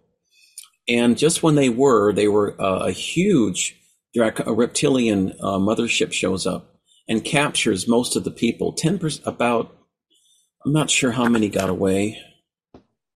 10% got away, but 90% were captured by the reptilians. And of all the men were sold into slavery. And then the women, all the women and children were killed except for 1,600. And of those 1,600, the reptilians are master geneticists, and they'd altered their DNAs to take out their souls and become robotic slaves. So they're biological entities, but they don't have any tie into God, because the reptilians themselves consider themselves source or God, and they can do anything they want. That's how they look at it. And so that technology was then brought to Area 51 in Nevada, and there's 12, on the last third of that complex, the last 3 or 4 levels are staffed entirely by the reptiles. There are scientists there, and they're the ones who tailored it to the humans on this planet. That's the research they've been doing, and then they were ready to release it with this with the vax shots. So that's what we've got. We've got very old technology that's in this, and it does a couple of things. Not only do the shots have 187 different deadly diseases, and it would take me probably an hour to go through, or 2 hours to go through them all. There's not one good thing in it, but I also have nanobots in them too to control us and influence us. And they're self-replicating, and they're basically creating a new type of biological entity that's not human. Human is defined as tie into God, because we've all got the pineal gland. But you take one of these shots, your pineal gland's destroyed, and all your whole chakra system's destroyed. You become a biological entity, emotionless, no compassion, no love, nothing. It's possible to get those back, but you have to want to live and ask for help. If anybody out there wants help, just feel free to write me at outofthisworld1150@gmail.com. I'm happy to send. There's a free remedy sheet I've got from medical doctors on what you can do to help yourself out. Your friend who took the shot could be helped too, but they have to want to do it. And if sometimes they go so far down the hole, they can't get any help because they're not going to be asking for it. I don't think he will. I think he'll probably have had shot 4 and 5 by now. You know, they're announcing spring boosters and winter boosters, and you know, people are queuing up from this. And sadly, the reality is, you know, this is a guy who keeps getting sick with COVID. As his immune system is decimated, he just cannot see it. And the sicker they get, the more medicine they want. Right. So it's like a vicious circle you can't get out of. And they lose the ability to critically think. I've got a guy who does my vehicles for me, maintains my vehicles, mobile mechanic. And I've had extensive conversations with him about it, you know, and warned him, and he's still been and had 3 or 4, and their house is constantly ravaged by COVID. And I've kind of said to him, look, I told you what would happen, and he can't see it. And they'll go and get the next shot because they're so ill, they're desperate for the cure, you know, and so they'll go and get the new one, the new revised one, and I suspect at some point, you know, I'll get a phone call to pick him up. Yep, that's exactly what's going to happen too. So we have to remain strong and safeguard ourselves, our humanity, and our DNA for future generations. Amen. So, you know, there's a lot at stake here. they're trying to shut down our ascension and turn us into slaves. But and it's we all chose to be here, John. It's not an easy time to be here, but we all chose to be here. And I will keep going, mate. I'll keep going as long as I possibly can. Yeah. So I'm not afraid. I'm not afraid. Death doesn't frighten me. I spend a lot of time in the company of death. Right. Yeah. I know. I've been on the other side many times, so I'm not afraid either. But it's not my time to go. So. Well, my father was called Michael, and if you get a chance to tell him I love him, I'd appreciate it. Okay, he's saying that. Why don't we talk later in the week? I can give you a free reading and bring him in, and I'll bring you aboard the ship. Oh, bless you. That'd be nice. I'd appreciate that, mate. You are. Do you like organic Mexican hot chocolate? Of course. Who doesn't like hot chocolate? And if it's organic, it's going to be a little bit better for you as well, isn't it? Well, I've got a replicator up in my quarters that makes excellent organic Mexican hot chocolate. It's very high vibration. Yeah. I mean, it's good on the planet, but especially good up on the ship. So anyway. Yeah, I can imagine. I can only imagine, mate. So anyway, and we'll travel there astrally. There will be a time in about 2 years we'll be able to go there physically, but we have to wait. It's still a bit dangerous to go up physically. I would imagine there's going to be limitations biologically as well. When you look at some of these craft and how they move and the G's that are pulled, I kind of wonder if the human body could tolerate such movement anyway.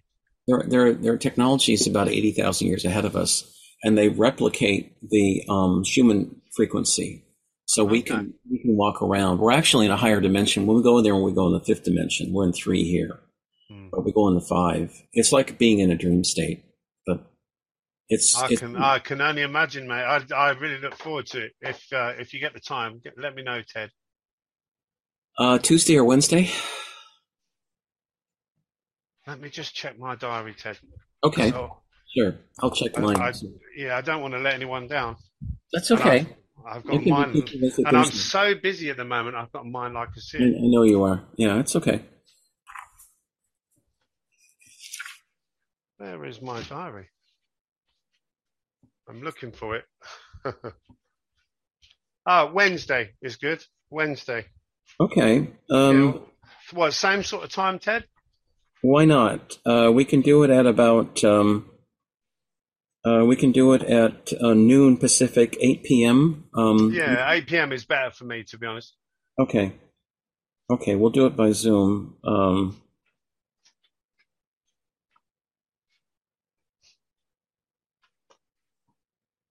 Okay, I'll send you the Zoom links. We'll do it at noon Pacific, 8 p.m. UK time on Wednesday, August 3rd. That'd be great. Yeah, that would be great for me as well, mate. Okay.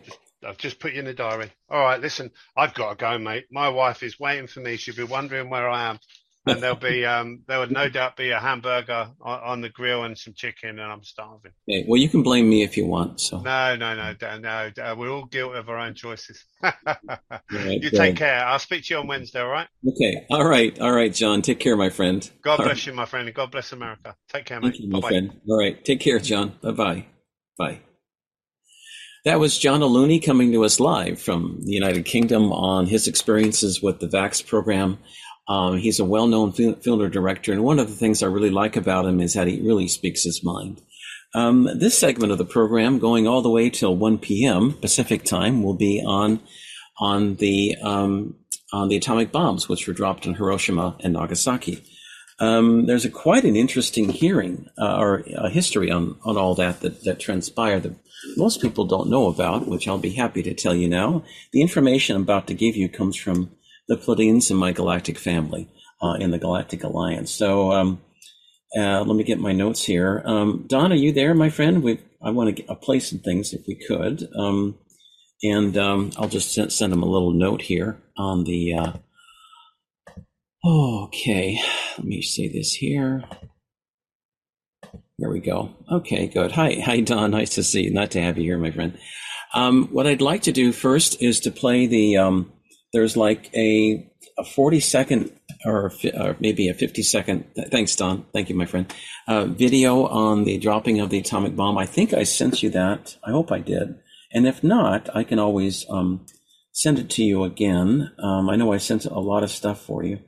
Let me look at it here. It's youtube.com/watch. It's got a bunch of numbers. SQW are the last three letters of the video, if you can find it. And then we'll start that off. And then I've got quite a bit to tell everyone on that history. I'll give you a couple minutes to find it. And if not, then I've also sent pictures of the atomic bomb in Japan as well. I'm also start now. The atomic bomb, the technology behind that, the technology bomb, atomic bomb is actually outlawed in, okay, you got the image? Okay, that's fine. Go ahead and show the image. Yeah, that'd be great. Thank you so much, Don. Appreciate it. The atomic bomb is technology that's from off planet. It was given to the American, German, and Japanese governments. Okay, that's one image there. That's from Hiroshima to Hope. And why don't we talk about that? That is a celebration done by people in Seattle about August 6th or August 8th every year to commemorate the bombing of Hiroshima and Nagasaki. And it's such a beautiful celebration. If you are in the Seattle area, or if you're in the Portland, Oregon area, I urge you to attend. This year, it'll be held at Green Lake Park in Seattle. Usually is there. And for this year, it'll be on August 6th, which is, okay, we can play that link in just a minute. Thanks so much, Don. I appreciate that so much. It'll be held at Green Lake Park in Seattle. And what they do is that it's a citywide, community-wide celebration. And one of the things that I always come away with after going to one of these events is all the good energy there and how people in the Seattle area truly want to make this planet a better place with peace, love, and happiness and harmony. And it's always such a wonderful event with so much good energy. So if you are in the area, I urge you to go. You can also, let me see here. I have some contact information. Well, just if I can't see it right now, but if you'd like to go, just send me an email to outofthisworld1150@gmail.com, or you can call me at or just send me an email to outofthisworld1150@gmail.com, and I'm happy to send you the contact information for that. They've been doing this every year now for the past, at least 30, 40 years, something like that. And a lot of peace groups in Seattle always participate. It's run by a wonderful group of people, and I urge you to support them. They're on Facebook, and they also have a website too, and they're called From Hiroshima to Hope, so that nuclear weapons will not be used again. Don, if you could play that second link now for the YouTube video, that would be good. Thank you so much. This is about the atomic bombing of Japan. It's video of both. And I'll see if we can get the video running. It's only great. Okay, if you could play that, that would be great. It's only, I think it's about 40 minutes or 40 seconds or so, and I can talk about a little bit about what happened with that. Anyway, while Don's getting it ready, the atomic technology is not from this planet. There we go. You could play that. That'd be great. Thanks, Don. Appreciate it.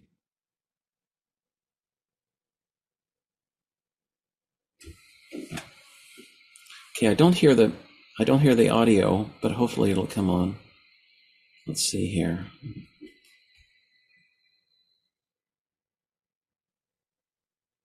Okay, thanks, Don.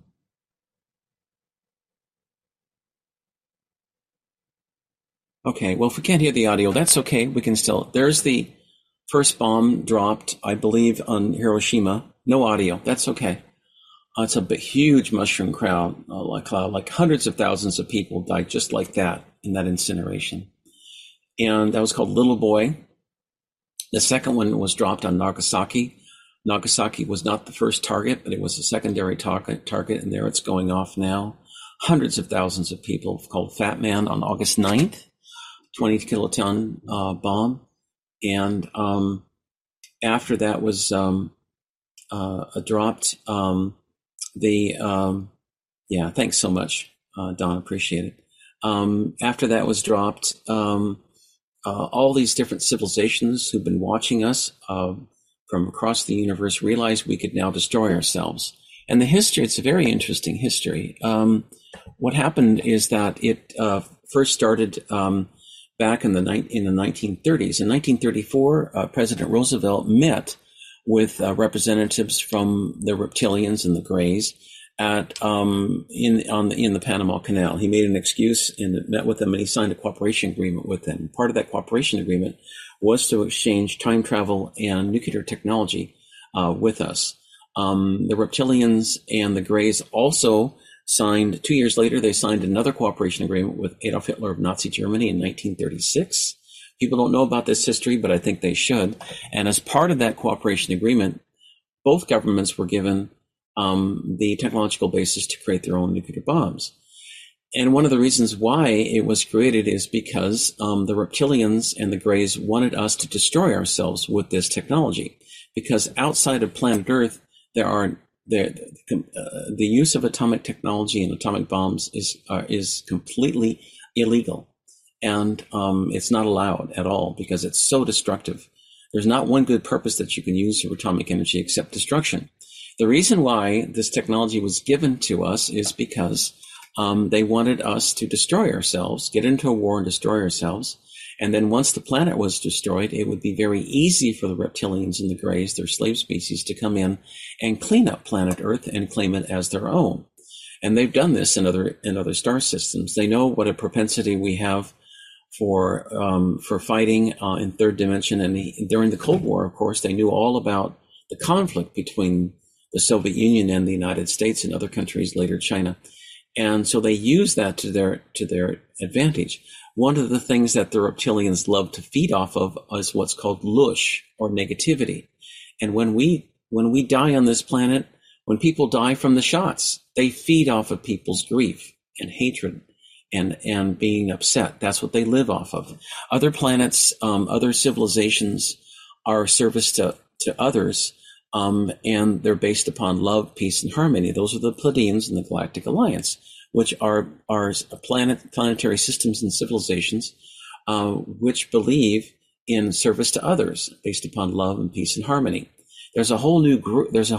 Other group of negative extraterrestrials called the reptilians. They have a formal name, but I don't remember what it is now. It's not important. Of which the Greys are part of that, and they are shut off from God, so that they are a service to self species living off of lush. What I call lush is also like war and conflict and fighting. And so back in there's been several key dates of different treaties signed with the negative extraterrestrials. There was, to recap, there was 1934 with President Roosevelt signing an agreement with the reptilians and the Greys for technological cooperation. There was a second one signed with Adolf Hitler in 1936. There was and Hitler in turn shared this nuclear technology with the Japanese, but I'll go into that in a moment. And then there was another one signed in March of '54 with Eisenhower. And that's interesting little background on that one. Some say, like Michael Sala says, that the date was actually 1950. Could have been, I don't know for sure. I mean, I wasn't there, but this is what I've been told by my galactic friends. And in the Treaty of March of '54, is actually a little bit of a background. The year before, in 1953, the Pleiadians had approached President Eisenhower and said, look, you've got nuclear technology. You can destroy yourselves now. We'd like to help you. And what we'd like to do is offer you technological and spiritual advancement. But you have to get rid of all your nuclear weapons because you'll end up killing yourselves and destroying your planet unless you do. Well, Eisenhower personally liked the Pleiadians to his credit, but Nixon didn't. Richard Nixon did not like the Pleiadians because Nixon wanted weapons, and as well as the Joint Chiefs of Staff of the U.S. military wanted weapons to fight the Soviets at the time. And little did President Eisenhower or Nixon know, but at the same time, Eisenhower was negotiating with the reptiles and the Greys. The reptiles and the Greys were also negotiating at that very moment with the Russians as well. And what the Greys and the reptilians told both President Eisenhower in March of 54 and Nikita Khrushchev in the Soviet Union in March of 54 was that if you don't agree to this agreement, now what the reptilians wanted to do is that they wanted to abduct and so-called study us humans to better understand our civilization, but they had a lot of ulterior motives, including taking us over. And so in exchange, they offered a deal to Eisenhower, saying that if you allow us to study us, we'll give you some of our older technology so you can fight the Soviets, and you'll become the preeminent power on planet Earth.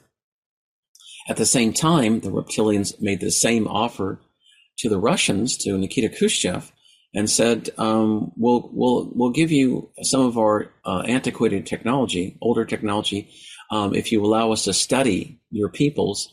And if you don't, we'll give this technology and offer this deal to the Americans. They'll become the preeminent power on the earth. So the Russians and the Americans both accepted the deals, thinking that they were going to be the preeminent power on the earth, and it was basically a setup by the by the reptiles to try to take over the planet. Later, what happened is that the Russians shared this technology and a treaty with the reptilians, with the Chinese, and so the Chinese then came allied with the reptiles. It's a longer story with the Chinese, but that I know that did happen back in the mid to late 50s. So you've got both governments now being given this technology, and actually started in the 30s between Germany and the United States, and that's how the atomic bomb technology started. It was started from outside influences of a negative extraterrestrial civilization that wanted to destroy us and take us over. There's a lot of value in taking over this planet, because there's lots of different portals which can be used as ley lines and energy transport to other parts of the universe. So that's one of the reasons why they want to take us over. The second reason they wanted to take us over, the negatives did, is because we are considered genetic royalty. We are the result of 22 different star systems in our DNA. And our Earth scientists are a little foolish. They call our DNA, all this what they call extra DNA, as junk DNA. It's not junk DNA. It simply was turned off by the Anunnaki, who thousands of years ago altered our genetics so that we would become a slave to the system, basically working for them. That's why they shut down all these different DNA sequences. Getting back to the SHOT program and the mRNA technology behind it, this is old, very old technology, and this was now inserted into this so-called SHOT program, so that people, when they take this shot, they're not getting anything for COVID. Absolutely not. They're actually getting 187 different diseases. It's designed to reduce the population, to cull people out. And for those few percentage who actually live through the SHOT program, they become controlled by the nanobots within the SHOT. The second thing that happens is that you lose your humanity. All of your chakra systems are completely shut down. You don't have any emotions left anymore. And as my good friend John Looney was talking about, you don't have the emotions anymore. You're really no longer human. The new thing is that what the reptiles did at Area 51 is that they added their own DNA and gray DNA, which is a controlled slave species, to the mRNA technology. So what you're getting with the mRNA technology is you're not human anymore. You slowly change into another species.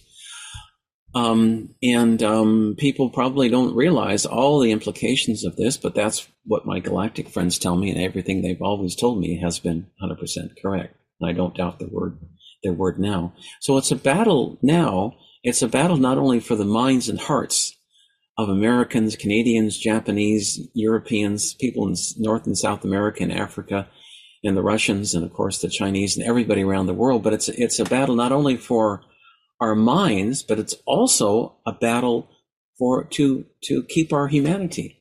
I mean, that's what defines us. We are defined by our tie into God through the chakra system. We're defined by our tie into God through the pineal gland. And if you get rid of that, you are, by definition, no longer human, are you? But this is the ultimate goal, is to stop our ascension and to create a different species on this planet that's no longer going to be human. I have a problem with that myself, and I know many people listening today probably will have the same problem as well. That's why it's so important to stop this vax program, because there's nothing good coming out of it. Going back to the atomic bombs on Hiroshima and Nagasaki, those were just another way to kill off much of humanity, like they did at Fukushima. Fukushima was another example where it was all set up. If you look at the facts of what happened in Fukushima, there was a Cabal submarine that blew up a nuclear weapon, atomic bomb just north of the Sea of Japan, that created a tsunami from the explosions and hit Fukushima. An hour before the tsunami hit the reactors at Fukushima, all 4 reactors were shut down by an Israeli company under control of the Cabal, who wanted to have the radiation from the 4 reactors spread as much as possible all over Japan to kill people there and around the world. That's what they did. So that's all true, and I've got documentation on it. Any rate, so these atomic bombs were yet another way that they wanted to reduce the world's population.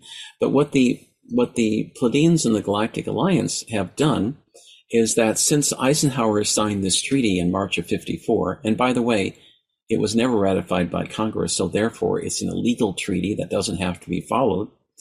It's called the Treaty of Merida. It may have other names, but that's the term that I've heard from my galactic friends.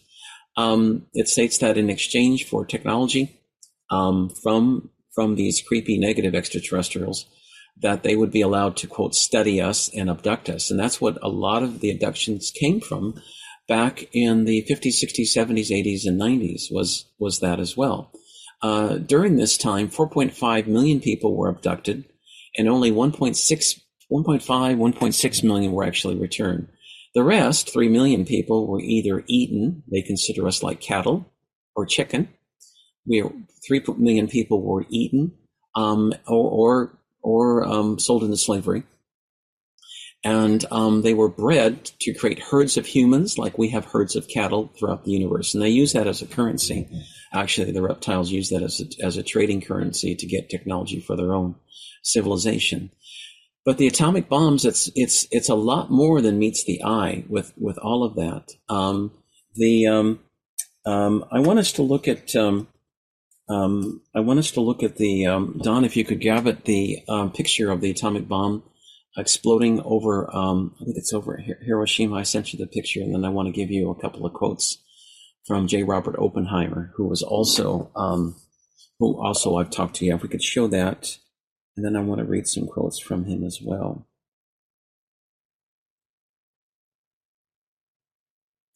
Okay, thanks, Don. I'll wait till you get that picture here. Okay, no, it's the other one.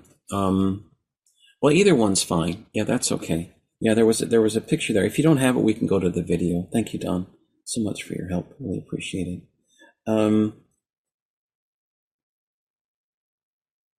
I've been in touch with J. Robert Oppenheimer since... All of these articles you're about to see came out within the span of a couple days. It's almost as if someone gave the order and everyone executed in unison. See for yourself. This afternoon, the Secretary General and Klaus Schwab, the founder of the World Economic Forum, will witness the signing of a memorandum of understanding on a strategic partnership between the UN and the World Economic Forum, which outlines areas of cooperation to deepen engagement between the two institutions to jointly accelerate the implementation of the 2030 agenda. And to jointly accelerate the implementation of the 2030 agenda. Of the 2030 agenda. Of the 2030 agenda. That video, I wanted to play at the beginning of the show. It's okay. Remember when Project Veritas dropped that video? It's a video on how the cabal and the powers that shouldn't be are now changing the narrative from COVID and the vaccine to global warming. And you'll see that in different articles around the world. And they're using that now as a justification to take over all farming around the world so they can starve us out. That's right. That's their next, yeah, go ahead and let me see here. Yeah, that's okay, Don. Yeah, that's all right. Yeah, I can just continue. With respect to the atomic bomb, J. Robert Oppenheimer was one of the famous scientists as part of the Manhattan Project, and he helped put it together with, of course, my good friend Albert Einstein. And after he saw the Trinity test in July of 1945, he quoted the Bhagavad Gita, which said that I have become death, the destroyer of all worlds. So now we had the capability to completely destroy this planet. And one of the things that Albert Einstein, my friend Professor Einstein, said is that he would have become a watchmaker in Switzerland or stayed in the clerk's office in Switzerland had he known that this bomb would have created such a bomb of destruction. There was a letter he wrote to his daughter Listral in 1955, and the letter was called "A Bomb of Love." And what he said he would have done if he'd known that his work on the atomic bomb would have created all this destruction would be he would have created a bomb of love that would spread love and light and happiness throughout the world rather than destruction. Very interesting quote. All of them. J. Robert Oppenheimer became a chain smoker afterwards. He realized what he had done with inventing the technology, and he wished he hadn't done it. All these great scientists had a lot of regrets after their invention of the atomic bomb, and they realized they should have never let the genie out of the bottle, so to speak. That it was a big mistake on their part to create the atomic bomb. And from my knowledge of history, I know people argue here in the United States to make them feel better about it, saying that, well, in it of the war. I don't think that's correct, because from the historical accounts I've read, the Japanese were actually seeking ways to end the war in early August 1945, and we had used that. Other accounts, we had used that bomb as a way to bully the Soviet Union, to show them. Okay, thanks, Don. Thanks so much. I needed to send you that video. That's okay. Thanks for letting me know. But we were using that as a bullying technique against the Russians to show that, hey, look what we've got. And within 2 years, the Russians were able to put together their own nuclear bomb because they had spies in the Manhattan Project here in the United States, and they were able to piece together the technologies to create their own nuclear bombs. And then they created a hydrogen bomb, which is even more powerful than the atomic bomb. So that's kind of an inside story of what happened with it. And this is one of the reasons, that let me tell you a true story, what the Galactics told me, that back in the 60s, 70s, 80s, and early 90s, there were at least 10 or 12 and more times, at least a dozen different times, when either American or Russian generals hit the launch button on the sequence to launch a nuclear missile, either from the United States to Russia or from Russia to the United States. And that was stopped each time by the Galactics, because they didn't want us to blow ourselves up. We're basically, we all have the spark of the God or the Creator within us, and we have that spark within us. And it's also a planet of free will, but the Supreme Being, the entity the benevolent being who created all that there is on this planet, doesn't want us to destroy ourselves. And that's one of the reasons why, as a result of Fukushima, that we've gotten galactic help and help from our beautiful friends in the Hollow Earth, including Zora, of course, and Adama, that have been cleaning up the radiation around Fukushima ever since, and around the world as well.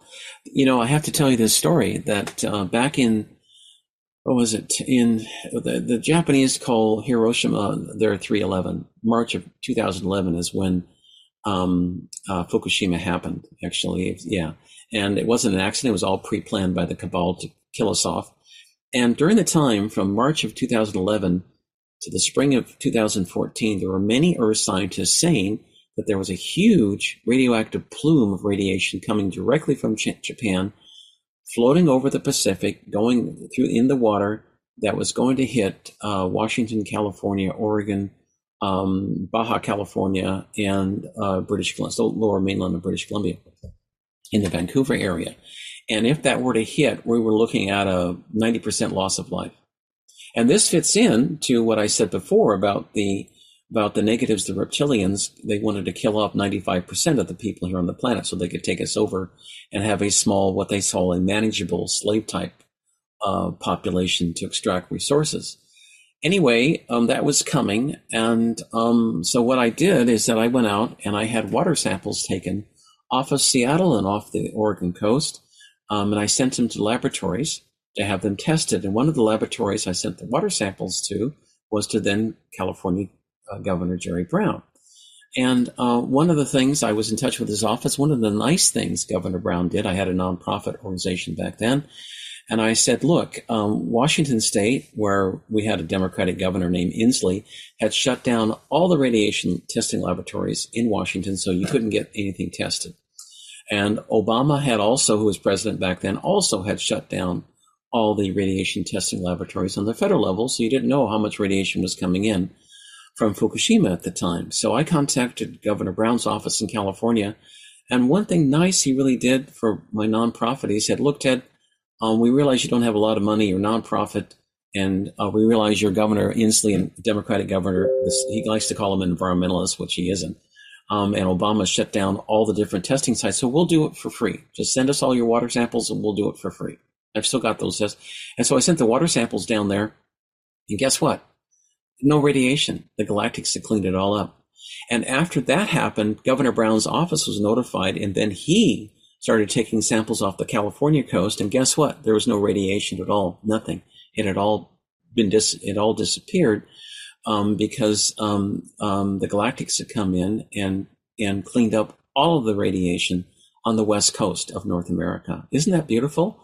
So I want to thank the Galactics. I want to thank Zora, the Hollow Earth. I want to thank the people, Telos, beautiful people of the Hollow Earth, and Adama, of course, and our galactic friends and the Pleiadians for cleaning up that radiation because they weren't going to let us die. And there is some radiation, of course, coming from Fukushima nowadays.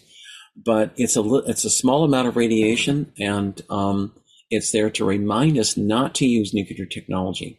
It's kind of like letting a bunch of children use guns and some machine guns in a sandbox. And if you let them play with guns, of course, they could kill themselves, right? But so they want to leave, but they want to leave some of the radiation there as a way to remind all of us that nuclear energy is dangerous and that we're not supposed to have it here on this planet. But that's kind of an inside story. Now, what was interesting, as we all know, the media is crap in the United States and other countries. It's completely controlled, and they only tell you what they want you to hear. And there's an example from June 1st of 2014 I'll tell you about to prove that. Governor Brown's office issued a press release back on June 1st of 2014 saying that all the radiation had disappeared off the California coast. And Governor Brown thought that was a great idea, and I have to agree with him. That was a great idea. And so we issued a press release, and if you lived in San Francisco, Los Angeles, or anywhere in the state of California, you would have heard that on the media. You stepped over the border to Oregon or over the border to Nevada, not a word about it. Washington State, New York City, anywhere, not a word, because the cabal had controlled the media so tightly that story just didn't get out. True story. I looked it up too. So they can, because they wanted to keep people fear-driven about the radiation coming in from Japan, which was now gone. And so that's the kind of power the Galactics have. The Galactics have technology up to 100,000 years ahead of us, and they are spiritually up to 50,000 years ahead of us as well. So they have the power and the technology to clean up this radiation if we have another nuclear event like that. And they're not going to let us kill ourselves. But they left some of the radiation in Fukushima as a way to remind us all that radiation should not be used. In deference to all my good friends in Japan, I will be starting a new Japanese English radio show starting on September 5th. At 3 p.m. Pacific time. It'll run for 2 hours every other week. I hope you can join. If you're out there listening from Japan or you speak Japanese and English, please send me an email. I'd love your help. My email is outofthisworld, 1150@gmail.com, or you can write me at outofthisworldradio@protonmail.com. I have some good friends in Japan, and I love the country. Actually, I lived there when I was just a young boy, ages, I think, 5 to 7 or 5 to 8. I lived in Osaka with my parents. My dad was in the U.S. Army. He was stationed there, and I have a great fondness for Japan and its people. So anyway, that'll be a new show coming up, and I hope you all can listen. It'll be in English and in Japanese, focusing in on Japanese spiritual topics. But or if you'd like to join and be part of the program, please send me an email to outofthisworld1150@gmail.com, or you can write me at outofthisworldradio@protonmail.com. It'll be by Zoom. The time in Tokyo will actually start on September 6th, Tuesday at 7 a.m. Tokyo time. It'll go till 9 a.m. And I know they have a time change in the fall, so it'll be good when there's a time change. It'll start an hour later from 8 a.m. to 10 a.m. And would love to have help in planning out the program. So with that, we'll cover the world with my German program on Mondays, covering Central Europe, the Japanese program covering, of course, Japan, and then the English and Spanish programs on Saturday. But there's quite a bit of history about the atomic bombs and how they've been used that technology was given to us to destroy the planet. And I think the mass of people on this planet realize that atomic energy is inherently dangerous, and it can be used it's very destructive. There's not a good thing that can be used. One thing good that comes from it. And I wish we had taken the advice of the Pleiadians back then, because they offered to help, but then was turned down by Eisenhower. Eisenhower actually liked the Pleiadians, but later, when the reptilians came and offered their deal, he felt compelled. They actually, what the reptilians did, they threatened to kill a lot of us off if Eisenhower would not accept their proposal. So he did, but I think he regretted it. I know he regretted it. I've talked to him about it extensively since that time. But the treaty itself is illegal. It's never ratified by Congress.